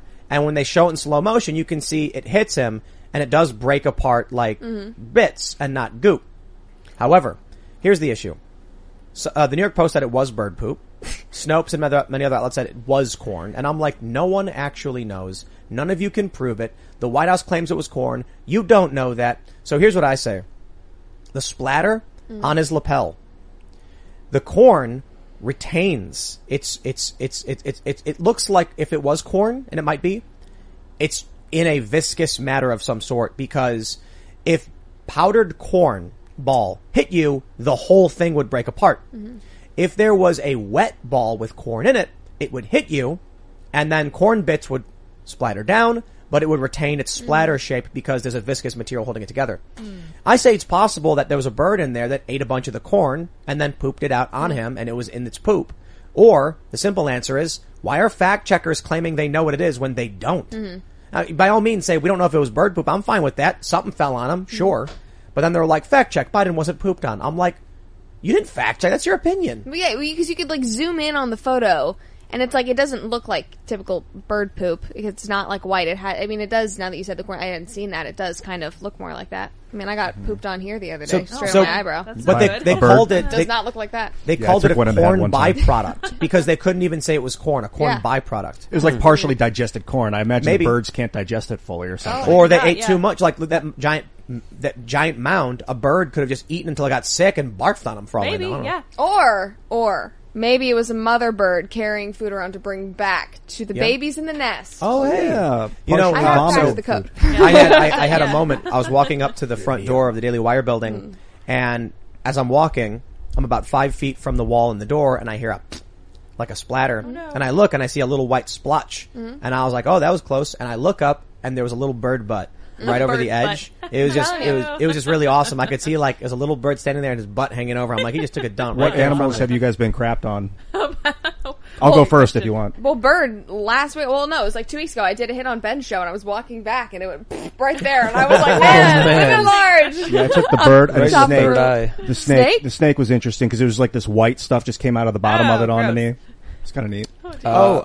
Human babies. Oh yeah. So I get pooped on often. And rabbits. Rabbits. Oh yeah. Which actually isn't, I mean, they're relentless shitters, but I mean, like, it's just these little dry fertilizer Yeah, but you know, balls, they also eat their own poop. Yeah, they do. They don't You're really going to say their own babies, which they don't really, well. they don't really eat their own poop. What they're eating is, when the rabbits eat plant matter, it has to go through their system more than once. So sometimes poop comes out, and sometimes it looks like poop, but it's actually just partially digested plant matter. They turn around and eat it again. Yeah, rabbits. Wow. People gotta understand, rabbits are not pets. Nope. It's crazy to me that people like. Well, they freak me out too. Yeah, The white ones with the red eyes. Albino? Are they considered albino? I don't know. They're just weird. They're delicate. They have delicate systems. You can't really bathe them. Like, they're not great pets. Like, people get them for their kids. They chew everything. But they're high maintenance. Get them a guinea pig. Yeah. Well, these rabbits attack our feet. They're not smart, you know. Like, I mean, they're fun actually, but like it'll be dark and I'm walking through the house and they'll just run straight for my feet, not realizing like I could crush you, dude, on accident. good. What do they think it is? Not that you know. But they're super playful. Like if I run away, they'll run after me. You know, and my kids love just running across the house. And Do you get them fixed? No, we just have 2 boys. Oh, okay. But they still hump each other like crazy. Really? It's funny to watch. I had some rabbits, and you know, we understood. You know, they're warning. They good rabbit. You know, dealers or pet shops will explain to you like how you take care of the rabbits. So when I was in Miami, we actually had a whole room with just 2 rabbits in it. It wasn't that big of a room, but it was like it was a decently sized room. The rabbits had the room to themselves. They poop everywhere, and we'd feed them, and then we'd clean it and stuff. But they started getting into it because it was a boy and a girl, and so it didn't really work out because you know how rabbits are. Mm-hmm. And the girl, when she didn't want it, she would jump like 8 feet in the air because we put up a big barrier. So the room was like a sunroom. It was a room, but the door was just always open. So we put a big thing in front of it, and she would just straight over it. And one day I go in there and she's gone. We find her upstairs hiding because the dude rabbit was like, you know, he was oppressing her. Wow. Yeah, good for it's a nice way of saying it. What I like about it is like there's a lot of fertilizer, and I've gotten seriously into the importance of topsoil and just the microbes in the soil. And there's like farmers around Tennessee down in Summertown that are like within 6 years going to have like several feet of topsoil on their farm, like really doing it incredibly. So, but they have like guineas, water buffalo, different cows, like tons of different animals, and they're doing it right. So that's why I don't mind seeing the bunny crap everywhere. I just go around, sweep it up. And, you know what, this Biden getting pooped on thing makes me think of the Bernie Sanders when the bird landed on his podium. Oh yeah, that was that, and it was like a magical moment to people. Yeah, and then here's the other magical moment. Oh yeah. Well, so we have you guys probably know it, Chicken City. Mm-hmm. Oh yeah, and those things poop. Oh my gosh. Everywhere. So what I love about them is that they're smart enough not to drink poop water, but they're not smart enough not to poop in their water. So it's like you hand them water, they'll drink it, they'll turn around, just take a dump right in it, and look at it and go like, I'm not drinking that. It's like, well, you did it, dude. But when you go into the chicken coop, I always tell people, because when people come over, they'll be like, oh, can I come check them out? I'll be, yeah, but your feet are going to be caked in just chicken crap. Mm-hmm. And they're like, oh, you wash them off afterwards so you can just not go in there. Mm-hmm. And, you know, chickens, they poop. Is it safe enough to put plastic bags on your feet? I was just thinking about those painter ones. Or just go with it. Just be one with the. When I go back home when I go home to my family's farm, it's like I know for a fact that it's like I'm not coming out unscathed. It must be good for your biome to be like. Was it Joey Salatin? I think is his name. Is it Joel Salatin? He's a farmer. He's all about getting in there with the pig feces and like how it enhances your biome and your immune system. He'd be. I think I'm healthier because I was, playing in the dirt as a kid. I am and too. Yeah, for sure. Because I wasn't a Purell kid. Purell kid. Yeah. It actually pigs does are scary. Help with allergies. Yeah. Early exposure helps with allergies. You just got to be careful with like the parasite cycles. Yes. But actually having a diversity of animals, they'll eat each other's crap and break the parasite cycles. What? As well. Mm-hmm. Weird. That's weird. Yep. If you have them roaming around the same ground, they'll break the parasite cycles. And also keeping quail is really incredible because they don't make a ton of noise. Their eggs are really dense, nutrient dense, and they don't make much noise. So you can be in kind of like an urban environment and you won't have that noise all the time. Chickens. I think I need some quails. Yeah, that sounds awesome. Chickens are noisy. Yeah. Mm-hmm. Yeah, man. We got Roberto, and then we got Roberto Jr. He had a kid, and they just yell nonstop. The ladies are cool. The Do you dudes have are loud. No. I think the ladies are actually worse. Really? So, yeah, the roosters are loud, but the girls just complain all day. So they're not really complaining. They complain to each other. They're actually really happy, but they go around and they go like bark, bark, bark, bark, bark. Gossiping. Yeah. And you'll like I'll hear the So it's one thing to hear a cock-a-doodle-doo once in a while, or the crowing. It's another thing when for like 30 minutes you're hearing Yeah, are they laying an egg when they do that? So typically it's probably more than one chicken and they're doing the egg song. What is that? Yeah. They lay an egg and then they sing. Oh, wow. Interesting. Have you guys ever had pigs? No, I would love to. Have you? Well, so my mother's birthday was in February, and her birthday present for me was a pet pig. Not a pet pig, but it's out there. But yeah, I have pig? What? Teacup pig? No, she's going to be a full size. Her name's Nora. man. But I got her. Nora. She was like 2 months old. I was here already. I had her delivered to my mom. Had it all set up, and I don't know how big she is now. Her name's Nora. That animal, I mean, so loud. If she does not want to be touched, she's super sweet, and she, like, comes when you call her. She's like a dog. Aww. But if you touch her in a weird way, I mean, it's like squealing. All hell. I mean, the loudest thing on the farm by, like, a long shot. And she has all those birds and everything. But truly. Let's go to Super Chats. If you have not already, Super Chat. And send us your questions. Also, smash that like button. Subscribe to this channel. Share the show if you really do want to help out with that grassroots marketing. We're already bigger than CNN Plus, so all right, mission accomplished, I guess. But share the show anyway and become a member at timcast.com. We're already bigger than CNN Plus, but you join anyway. Next we'll be bigger than, I don't know, Fox Nation. Yeah, Fox Nation. Yeah, we'll beat them. All right. Send us your super chats. Let's read what you guys got. All right. Woot do for you says currently driving up from Georgia to see you guys tomorrow. You're a hero to me, Tim. I really appreciate it. I think the current plan is that we're going to be at Redneck Riviera, downtown Nashville from 1:30 to 2:30. I think we'll all be there. Yeah. Short some music. Stop. Yeah. So I think a good hour is enough to get a handful of songs in for everybody. I might play 2. We'll see what happens. And then we got a hard stop to get out of there by 2:30. We got to be in the car and be on the road because I got to make it back to West Virginia to get back to work. All right, Colin, your buddy, says we're writing stories for the chickens in Chicken City. Roberto is the mayor of Chicken City after being a weather vane model and having an affair with Margaret Hatcher, Mayor Roberto 2024. And Roberto Jr. is his illegitimate son who's come to usurp his role. Scandal. Yep. Oh my. You're not my father. In reality, though, Roberto Jr. is starting to impose himself on Roberto's ladies. Oh and my. Roberto's not having it. The craziest thing is that, you guys, chickens do not have the same genetics as us. So they inbreed. They do. It's called line breeding. You're not supposed to do it too much, but it happens. And they don't care. They do not have familial relationships. So, like, Roberto sees his daughter, and Roberto Jr. sees his mom, and they're just like, don't care. They just, that's how it goes. Dinosaurs do that too, I guess, then? Or, yeah. Chickens are dinosaurs? Yeah. I've always wondered how dinosaurs actually do it. There you go. You look at those huge tails. How did they mount one another? Don't know. It's just a weird... Very aggressively, I would imagine. I don't spend a lot of time trying to figure that out. All right. Clef the Misfit says, hey, Tim, you said you're a Twitter shareholder too. Why don't you reach out to other shareholders and launch a class action lawsuit since Twitter violated their fiduciary duty? I have 22 shares, and I bought them after Elon Musk bought because I was like, this is a good investment. I mean, Elon Musk will be a great leader for the company. That's fantastic. So after I heard, I was like, all right, I'll go on Twitter and see what's up, and I bought some. But I may have had one before, and I think I just bought them. Now it's like if Elon pulls out of Twitter because of this shady dealing, like I'm going to end up losing a bunch of money. I'll be kind of pissed. But I'm not doing this for any kind of lawsuit or anything. I have a brokerage account or whatever with like $1,000 in it, and I was like, oh yeah, Twitter, I guess, why not? I wasn't really thinking, I don't want to be involved in any of that stuff. If I was like a legitimate big investor, then definitely. Because I think they're screwing over the shareholders, no doubt, because they're nuts. Maybe everybody should buy in. All right, Daniel K says, your honest coverage of Florida has been much appreciated.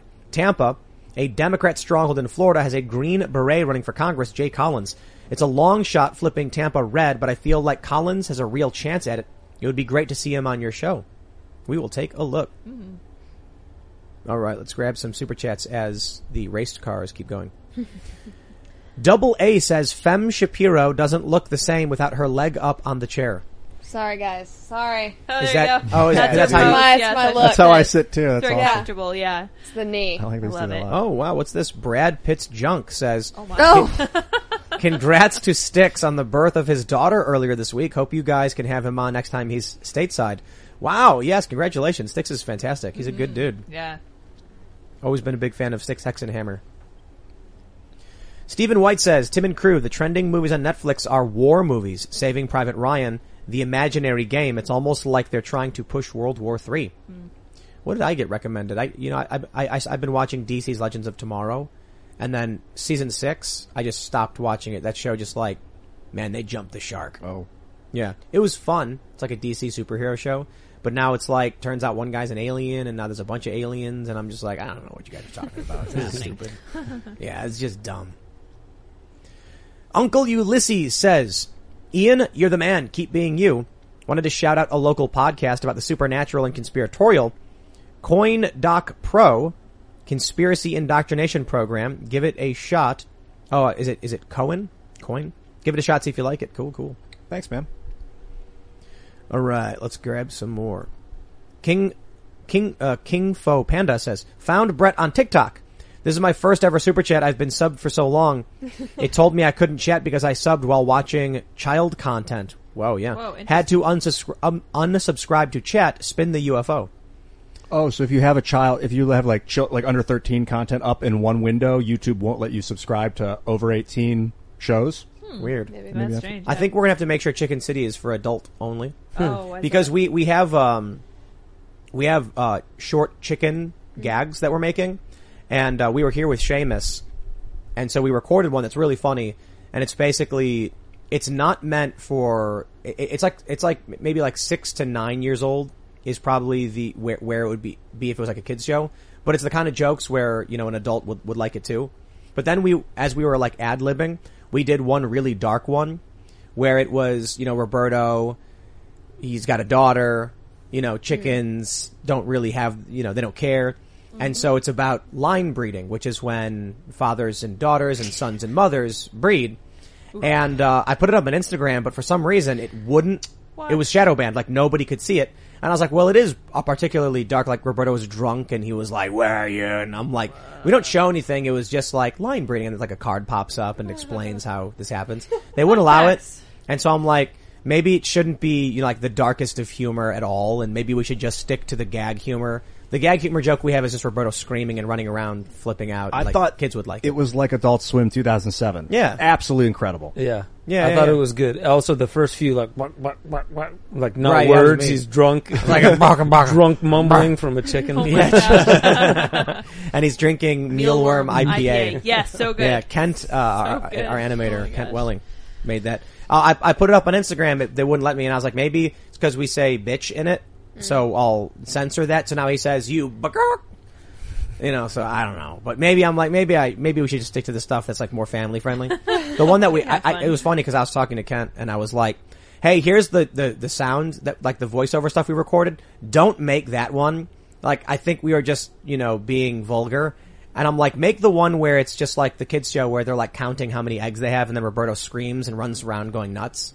And I'm like, it's just silly kid stuff. And he's like, you got it. And then he messages me, sends the clip, and he says, it has been made. Oh, and I'm like, this one looks a little shorter than it should be, and I played it, and I was just laughing. There's got to be a network to run that on. There's got to be. Instagram wouldn't let it go out. I don't know. They just fun chicken maybe facts. Fox. Rumble. I think it's too hot for Fox. Rumble. Pay for it to run as an advertisement. That's the one. That's it. After 10 p.m. really only. good. All right. Let's, Adrian Contreras says, I'm not going to smash the like button, Tim, but I will tickle it ever so gently. Oh, ooh. I'm still pushing for Glenn Jacobs on the show too. Can we make that happen? We'll take a look. Up. C. Santos says, my fiance is Gen Z and she can't stand the content that Brett makes. She thinks it's over-critical and bullying. I've been trying to get her to understand the culture war that's happening, but no luck so far. I think that's the thing about the challenge of the culture war is that if someone walked up to you and slapped you in the face, and then you were like, guys, I'm really angry. This guy's been slapping me in the face. Let me explain to you. People are going to be like, why are you being so mean to that guy? Like, I don't even know who that guy is. Like, they'll assume that your criticism of legitimate things is mean or wrong. And it's like, bro, I'm not the person who's throwing paint in someone's face. You know, like they're the ones throwing paint on us. It's funny to hear that though, because I do get criticism for being too empathetic to people though, from people on the right who are like, I did an episode about Emma Watson and I, you know, or there was something I was doing with Demi Lovato who was like, I still really like her music. Like, I think she's fantastic. Like, that kind of thing. People are like, how dare you say nice things about her? And it's like, we're still human beings. You can still criticize people and the ridiculous things that they do and find humor in it still like. Yeah, I wouldn't say bully. I've been watching your stuff and like, I mean, honestly, like it's, you definitely have your style, but I think it's from certain perspectives, like you have people saying that you're being too empathetic and other people saying you're bullying. Well, if you're on the internet, you can't please everybody, so it has to I be kind of like, okay. With comments, this is like, Joe Rogan would tell people don't read the comments, but you actually have a show called The Comments Section, and I love reading the comments, just don't take it personally. Exactly, Any of it, the good stuff or the bad stuff. Yeah. It's hard not to take the good stuff personally when they're like, you're so awesome, I love when you did this thing, and you're like, yeah, me too, but don't take it personally, because then you start to take the negative stuff personally. Yeah, exactly. All right, well. Here's Terry Teramoto Jr. says, Brett Cooper, thanks for selling me on homeschooling on your Instagram for when I have kids. Already hated public schools before it was cool to hate them, so it wasn't difficult, but your stuff on homeschooling is what made me decide that was the solution. Amazing. That actually makes me very happy. That's awesome. I love Homeschooling. It. For the Legit. win. Love it. So good. Wouldn't have changed a thing. Daniela Sanchez says, hey guys, I want to audition for the Daily Wire's upcoming productions as an actor. How can one find out how to audition? If I have to relocate to Nashville, I will do it. Have an awesome day, guys. Well, Brett, you run casting for Daily Wire, right? Sure, that's my other job. I get a lot of people. We have a lot of people that DM me asking for jobs or like, how do you find, careers and that kind of thing. I actually have no idea how the casting process goes for the films, but I will say, if you're trying to work at Daily Wire, you can go to our career page. It's not too difficult to find, and it is funny when I have people being like, where do I find it? I was like, you can type in Daily Wire careers. If you really are motivated to come work for us, I promise you will find a way. Yeah. Ken Pittsburgh says, we are already in the metaverse. When we die, the carny will take off your VR glasses. You'll ask how long you were in there, and he'll point to a sign that says $5 for 5 minutes. Chicken City! Yeah. Wow. Yeah, it's like Rick and Morty when they go to Blitz and Chits. Have you guys seen that one? Have you seen it? So he's like, let's go play Roy, and you sit down and you put this headset on, and then you go limp, and then you live an entire life as some guy named Roy. And they're watching Morty play, and then after he comes out, he's like, where am I? I'm Morty, and Rick is like, you went back to the carpet store? Jeez, let me play. And then everyone's watching him, and they're like, whoa, he's taking this guy off the grid. He doesn't have a social security number. Oh my gosh. Yeah, that was amazing. Funny. He's taking him off the grid. Roy. All right, seriously, JK says, the other day I tweeted at Elon Musk to buy all of Twitter and then immediately shut it down. I have not heard back from him yet, but I'll keep you all posted. I mean, if Elon Musk doesn't get in, it's doomed anyway. Yeah. If Elon Musk gets the company, he'll fix it. So, 3D Pyromaniac says, Brett should go on Mug Club and play newest gender pronouns now. What is that? Is that Crowder? Yeah, it's Crowder. Yeah. Love it. I'll be at Blaze next week. Cool beans. Yeah. Nice. Awesome. That's in Austin, right? Dallas. Yeah. I was there. How did I get that wrong? All right. Enslaved said, Tim, it would be awesome if you checked out music. My new album is called Defund the Politicians. Search Enslaved Ones on here or any streaming service. Hey, very man, cool, always interested in people making culture and succeeding with it. So, Zoidberg says, I constantly promote free the code, but that's no guarantee that the open source code is the same code that's running on the live system. Interesting. Yeah. Shinobi Strongside, Ian, I have that time dilations almost every night. It was so bad, I had to go on disability. Living whole lives in one night. Eventually I learned how to manage it. Time is definitely illusion. Oh, interesting. Whoa. Yeah, I would love to find out how you managed it too. That was very cool. I wonder if that's like a something that a lot of people have experienced. Like if it's actually got a name. Because that'd be a wild disorder to have. Mm-hmm. Like each night living a full life. Jeez. That'd be pretty wild. Check this out. Dragon Lady says, Deep Space Nine episode Hard Time. O'Brien lives a 20-year prison sentence that's implanted in his brain in a few hours. Causes a bunch of psychological problems afterward. Great episode. Crazy. Very cool. Yeah, what if all this is right now, our lives are actually a metaverse? We're all 3 years old. And the point is to give you a full life of experience and wisdom so that you come out, you're 3 and you're like, whoa. And they're like, we wanted to make sure that before you started, you knew what you were doing. Well, so I will eat less sugar as a teenager. See? You're gonna come out, you're gonna be 3 and you're gonna be like, I'm alive.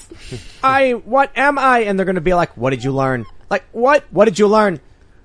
I'm not gonna eat sugar when I'm a teenager. You pass. Keep going. That's great. Someone else is like, I want donuts. No. Back in. No. Ben That's a return. You can eat sugar. No redemption. I was saying, put them back in. You gotta go around again. Yeah. All right.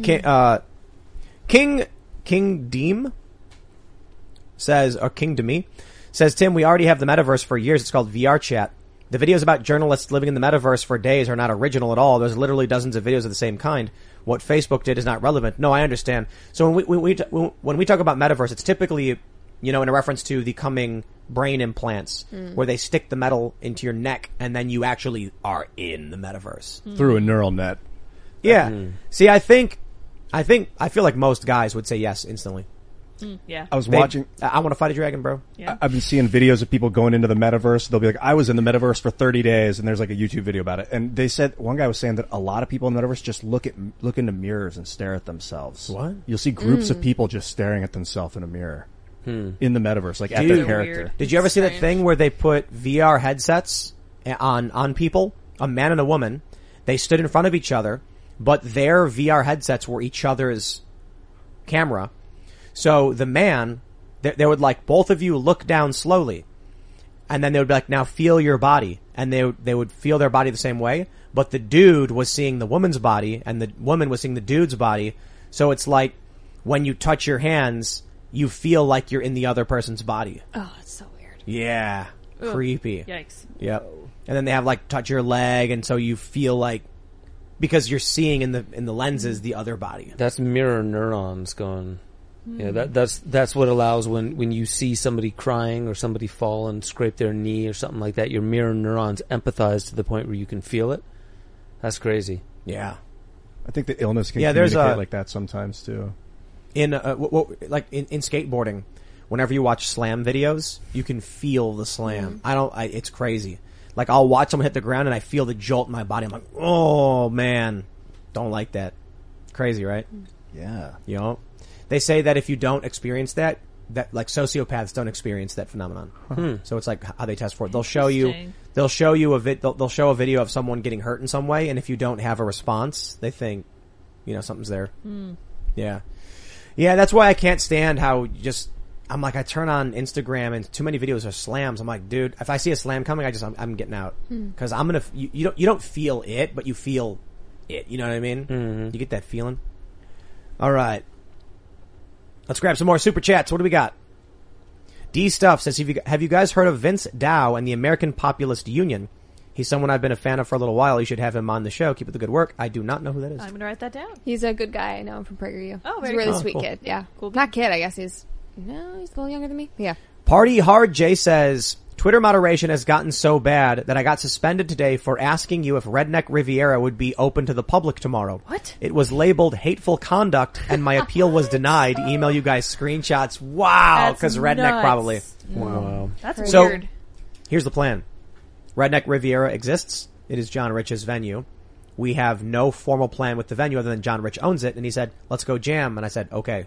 So if it's open, it's open. If it's not, I have no idea what's going on. But 1:30, that's the plan. 1:30 p.m. Yep. Yeah, Ian's going to headline. We're going to put banners up for him. I'll be screaming. Ian will play some songs, I guess. You're going to be there, Ben? I'll play something. Yeah. Carter will be there. He's, from Timcast. So, I think everyone will be able to get in as much as they want to play. I'll probably only play a couple songs. I might even have to leave early just because we got to get on the road. But actually, no, probably not. You going? Oh, maybe I'll come. Oh, wow. Don't I'll put do you on a the jig. spot. Yeah, I'll do a jig. You play Do it, music? Yeah. No, I sing, but I don't play any instruments. At the very least, if you do come, I think I'm like, John, this place is going to be so packed. Because people are going to drive up. People are going to head out. I mean, it's downtown Nashville. Yeah. And Which you is basically, already on a Saturday. But John Rich is announcing on the show he is going to be there. Yeah. So like, yo. John Rich of Big and Rich. Yeah. I'm If like, you don't know who I'm talking about. I'm like, don't look at me. I'm like, you're telling people you're doing a show. People are going to show up. It's going to be crazy. And he's like, yeah, of course. It's always packed. And I'm like, all right, man.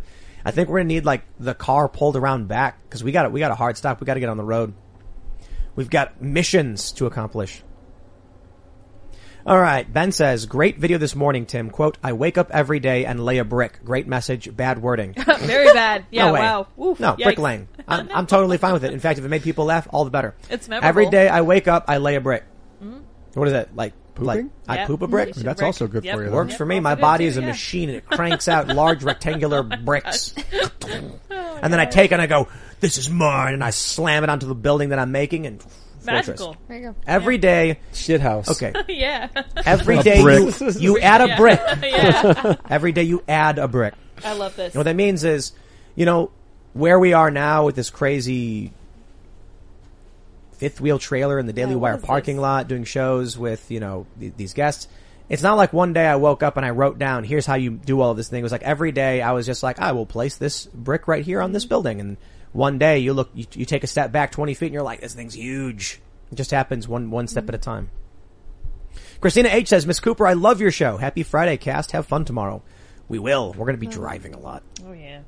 Good times. JDC Gaming says there are only 31 possible plots that have ever been created for movies. And I kind of feel like that's true. Yeah. Mm-hmm. Is there a villain's journey? You know that, is there? There is, yeah. Well, there's the hero's journey, which is the famous, story map architecture. Mm-hmm. I wonder if there's a villain's journey. I think the whole Megamind thing, maybe I don't want to be the bad guy anymore. No, that's a hero's journey. There's think one so? Well, in because he's Ish. a villain turning into a hero. Yeah, No. it's just, he's The still fusion. a hero. But Yeah. The Watchmen, the cartoon that's played throughout the movie, the guy on the pirate ship. Do you remember this cartoon? It's Oh, incredible. yeah, And he, I'll tell the story, I guess. Yeah. He's trying to get back home. His ship is raided by pirates and everyone is killed except for him. And he's on a lifeboat trying to get back to his wife and family, but he knows that these pirates are going to kill them. So he spends just weeks paddling to get there. His crew is rotting, starts to rot, and then he starts to hallucinate and they come alive and they're like, you did this to me. And he's losing his mind. He finally gets back and he's this wild animal looking to kill these pirates. And the town is crazy. And in the shadows, he sees one of them and he kills them. And it turns out the pirate he killed was actually his wife. Oh my. He became the demon that he sought to destroy. I like Mr. Freeze better. You know Mr. Freeze's story? Mm-mm. You're young, so I can tell you. Most comic book villains were like, I'm going to take over the world. But Mr. Freeze, in the Batman animated series, his wife was terminally ill. Mm. So he was siphoning funds from the corporation he worked at to work on research to save her life while keeping her frozen so that she wouldn't die. And when the boss finds out, he comes in and he's like, this is what you've been doing with my money. Shut it down. He's like, no, you'll kill Nora. And then he gets hit with all these chemicals, becomes Mr. Freeze, and then he becomes a villain. His motivation is he's trying to save his wife. So mania, it's obsessive love. It's a type of love that can twist people. I think it's just love. It's like a guy who's willing to do whatever he has to save his wife at the expense of others. The Greeks Selfishness. they've derived 8 types of love. One of them is mania, and that means obsessive love. There's like eros, which is erotic love. There's pragma, which is like pragmatic love. Like Phileo, brotherly love. Mm-hmm. No. It's Mr. Freeze. It was just romantic love. Love. And the reason he's a good villain, it's because it's love and loyalty, but selfishness. That he didn't care who he hurt. He was creating the same problem. The people he hurt when he was trying to save his wife are experiencing the same pain that he's experiencing, but he doesn't care. So it's narcissism and romantic love. But it was brilliant. I think they won an Emmy for it. Love it. All right. Let's grab a couple more super chats as we go through. We got time for a couple more. John Smith says, haven't used Reddit since they banned the Donald. It was basically them outright admitting they were absolutely partisan. It's no longer a place to share content. It's a place to spread propaganda. Yeah, I go on Reddit all the time. And when I see these people be like, social media isn't biased, what they're just trying to do is shut up. You go on Reddit and it's like, there was 2 subreddits hit the top of all from me saying I went to a diner and I didn't want to wait because they sat someone in front of me. And it was like the right can't meme posted it. And I'm like, what is me telling a story about not waiting at a diner, which was me intentionally telling a story about me being disagreeable and kind of annoying sometimes, have to do with right-wing politics at all? But that's what you get when you go on Reddit. Rarely do you see anything that is against the establishment. It's always, sometimes you'll see r/conservative make it up there. But right now it's like Elon Musk wants to buy Twitter. Every comment is, oh, this is bad and wrong. Every story is Elon is a goblin. Yeah. Elon's great. We love what he's doing. All right. We got room for a couple more. Babik says, hi, I sent an email to Spin the UFO. Please check it out. Also, how can I pitch my tech company idea to take over big tech to the Daily Wire? Is there an email? I don't know if Brett has the answers to those questions. Oh yeah, you know me and all my powerful knowledge yes. as the casting director. Yes, Right. That's true. All right. TXP says, my 17-year-old daughter just told me she wished technology would go away. I told her about EMP. Well, there you go. Perfect. Right on. All right. Zombie Lord says, the villain story is the Greek story of Physisthus. Physisthus. Physisthus? Interesting. I looked Where Or is it Physias? Whatever. Google it. Where the main is forced to roll a boulder up a hill for it to fall to the bottom in a cycle. I think it's Sisyphus, isn't it? Oh yeah, Sisyphus. Oh yeah, Sisyphean, but you know, Yeah. what they wrote as Interesting. physicist. Yeah, Sisyphus. Yeah, Yeah, yeah. he was pushing up the boulder, but he couldn't. Interesting. Only to fall to the bottom of the cycle, one can only work for the power they can have. Absolutely. All right, we'll grab this, we'll grab this one here. Brenton Connor says, Ghost in the Shell freaks me out about Neuralink. Ghost in the Shell is legit. Good show. You've seen it? Mm-hmm. Yeah, if you're interested in metaverse stuff, just check it out. It's, in the future, people have like prosthetic bodies. So their brain or ghost is put into a different body, or they get like prosthetic eyes and all this weird stuff. Cool stuff.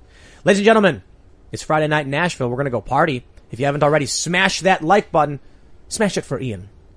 Crush it. Don't be afraid of technology. It's neutral. Just use it properly. Well, Make sure Go tickle it. Or tickle it. Yeah. tickle the like button ever so Caress it, gently. yes. And head Foreplay over. is okay. Oh my gosh. It is Friday night. Head over to Agape, Tim, my friends. Agape. Head over to timcast.com, become a member, support our work. You guys are the lifeblood of the company, and we are only able to do this because of all of you who sign up and enjoy our members-only content Monday through Thursday at 8 p.m., so we really do appreciate it. You can follow the show at TimCastIRL. We have Reels on Instagram, so you can catch short clips throughout your day. You can follow me at TimCast. I guess if you want to see weird things on Twitter and me talking nonsense, it's a lot of fun. Brett, you want to shout anything out? Yeah, you can go subscribe to the comments section. We do it every day, 5 days a week. It's Scary. a good time. I know. I go through the comment section so you don't have to. It's really Nice. benevolent of me, honestly. Wow, thank you very much. What's your social media? I'm Brett Cooper on everything. All right. Yeah. Ben. Yeah, go to benjosephstewart.com. That's where you can find all my work. I'm doing a lot of documentaries lately and pushing the envelope of conscious media. Well, Ian Crossland, happy to see you guys. This was a fantastic week in Nashville. Brett, thanks for having us to the Daily Wire. I appreciate Happy to have you. you putting it together for us and everything as the head of production or whatever you're doing. Obviously. But really, this has been a spectacular opportunity, and I'm so glad. Tim, thanks for having me, and this is just great, you guys. So thanks for being here with us, and I will see you guys next week. Yeah, this week was absolutely an adventure. Thank you guys, everyone, for tuning in as we mashed it up with the Daily Wire. That was a freaking blast. I really hope that we can do this again. It was a great time. Met some great people, learned some cool new stuff, and did some interesting technological things. So hopefully we can just go further next time. I'm stoked. Anyway, you guys can follow me on Twitter, minds.com, at Sarah Patchlids, or at sarahpatchlids.me. Ladies and gentlemen, just the other day, Chicken City generated $1,495. Woo. So head over to youtube.com/Chicken City or chickencitylive.com. We are going to make gag short cartoons that are family friendly. I know we made a not family friendly one, but apparently I can't upload that anyway. And we are working on a plan for a terrestrial television commercial that I would love to get on Tucker Carlson. And so Chicken City's been a great success. It's a relaxing show where you watch chickens make chicken sounds. And you can check that out while we're off hanging out for the weekend at youtube.com/Chicken City. Thanks for hanging out, and we'll see you all next time. Bye, guys. Lucky Land Casino, asking people, what's the weirdest place you've gotten lucky? Lucky? In line at the deli, I guess? Aha, in my dentist's office. More than once, actually. Do I have to say? Yes, you do. In the car before my kids' PTA meeting. Really? Yes. Excuse me, what's the weirdest place you've gotten lucky? I never win and tell. Well, there you have it. You can get lucky anywhere, playing at LuckyLandSlots.com. Play for free right now. Are you feeling lucky? No purchase necessary. Void where prohibited by law. 18+. Terms and conditions apply. See website for details.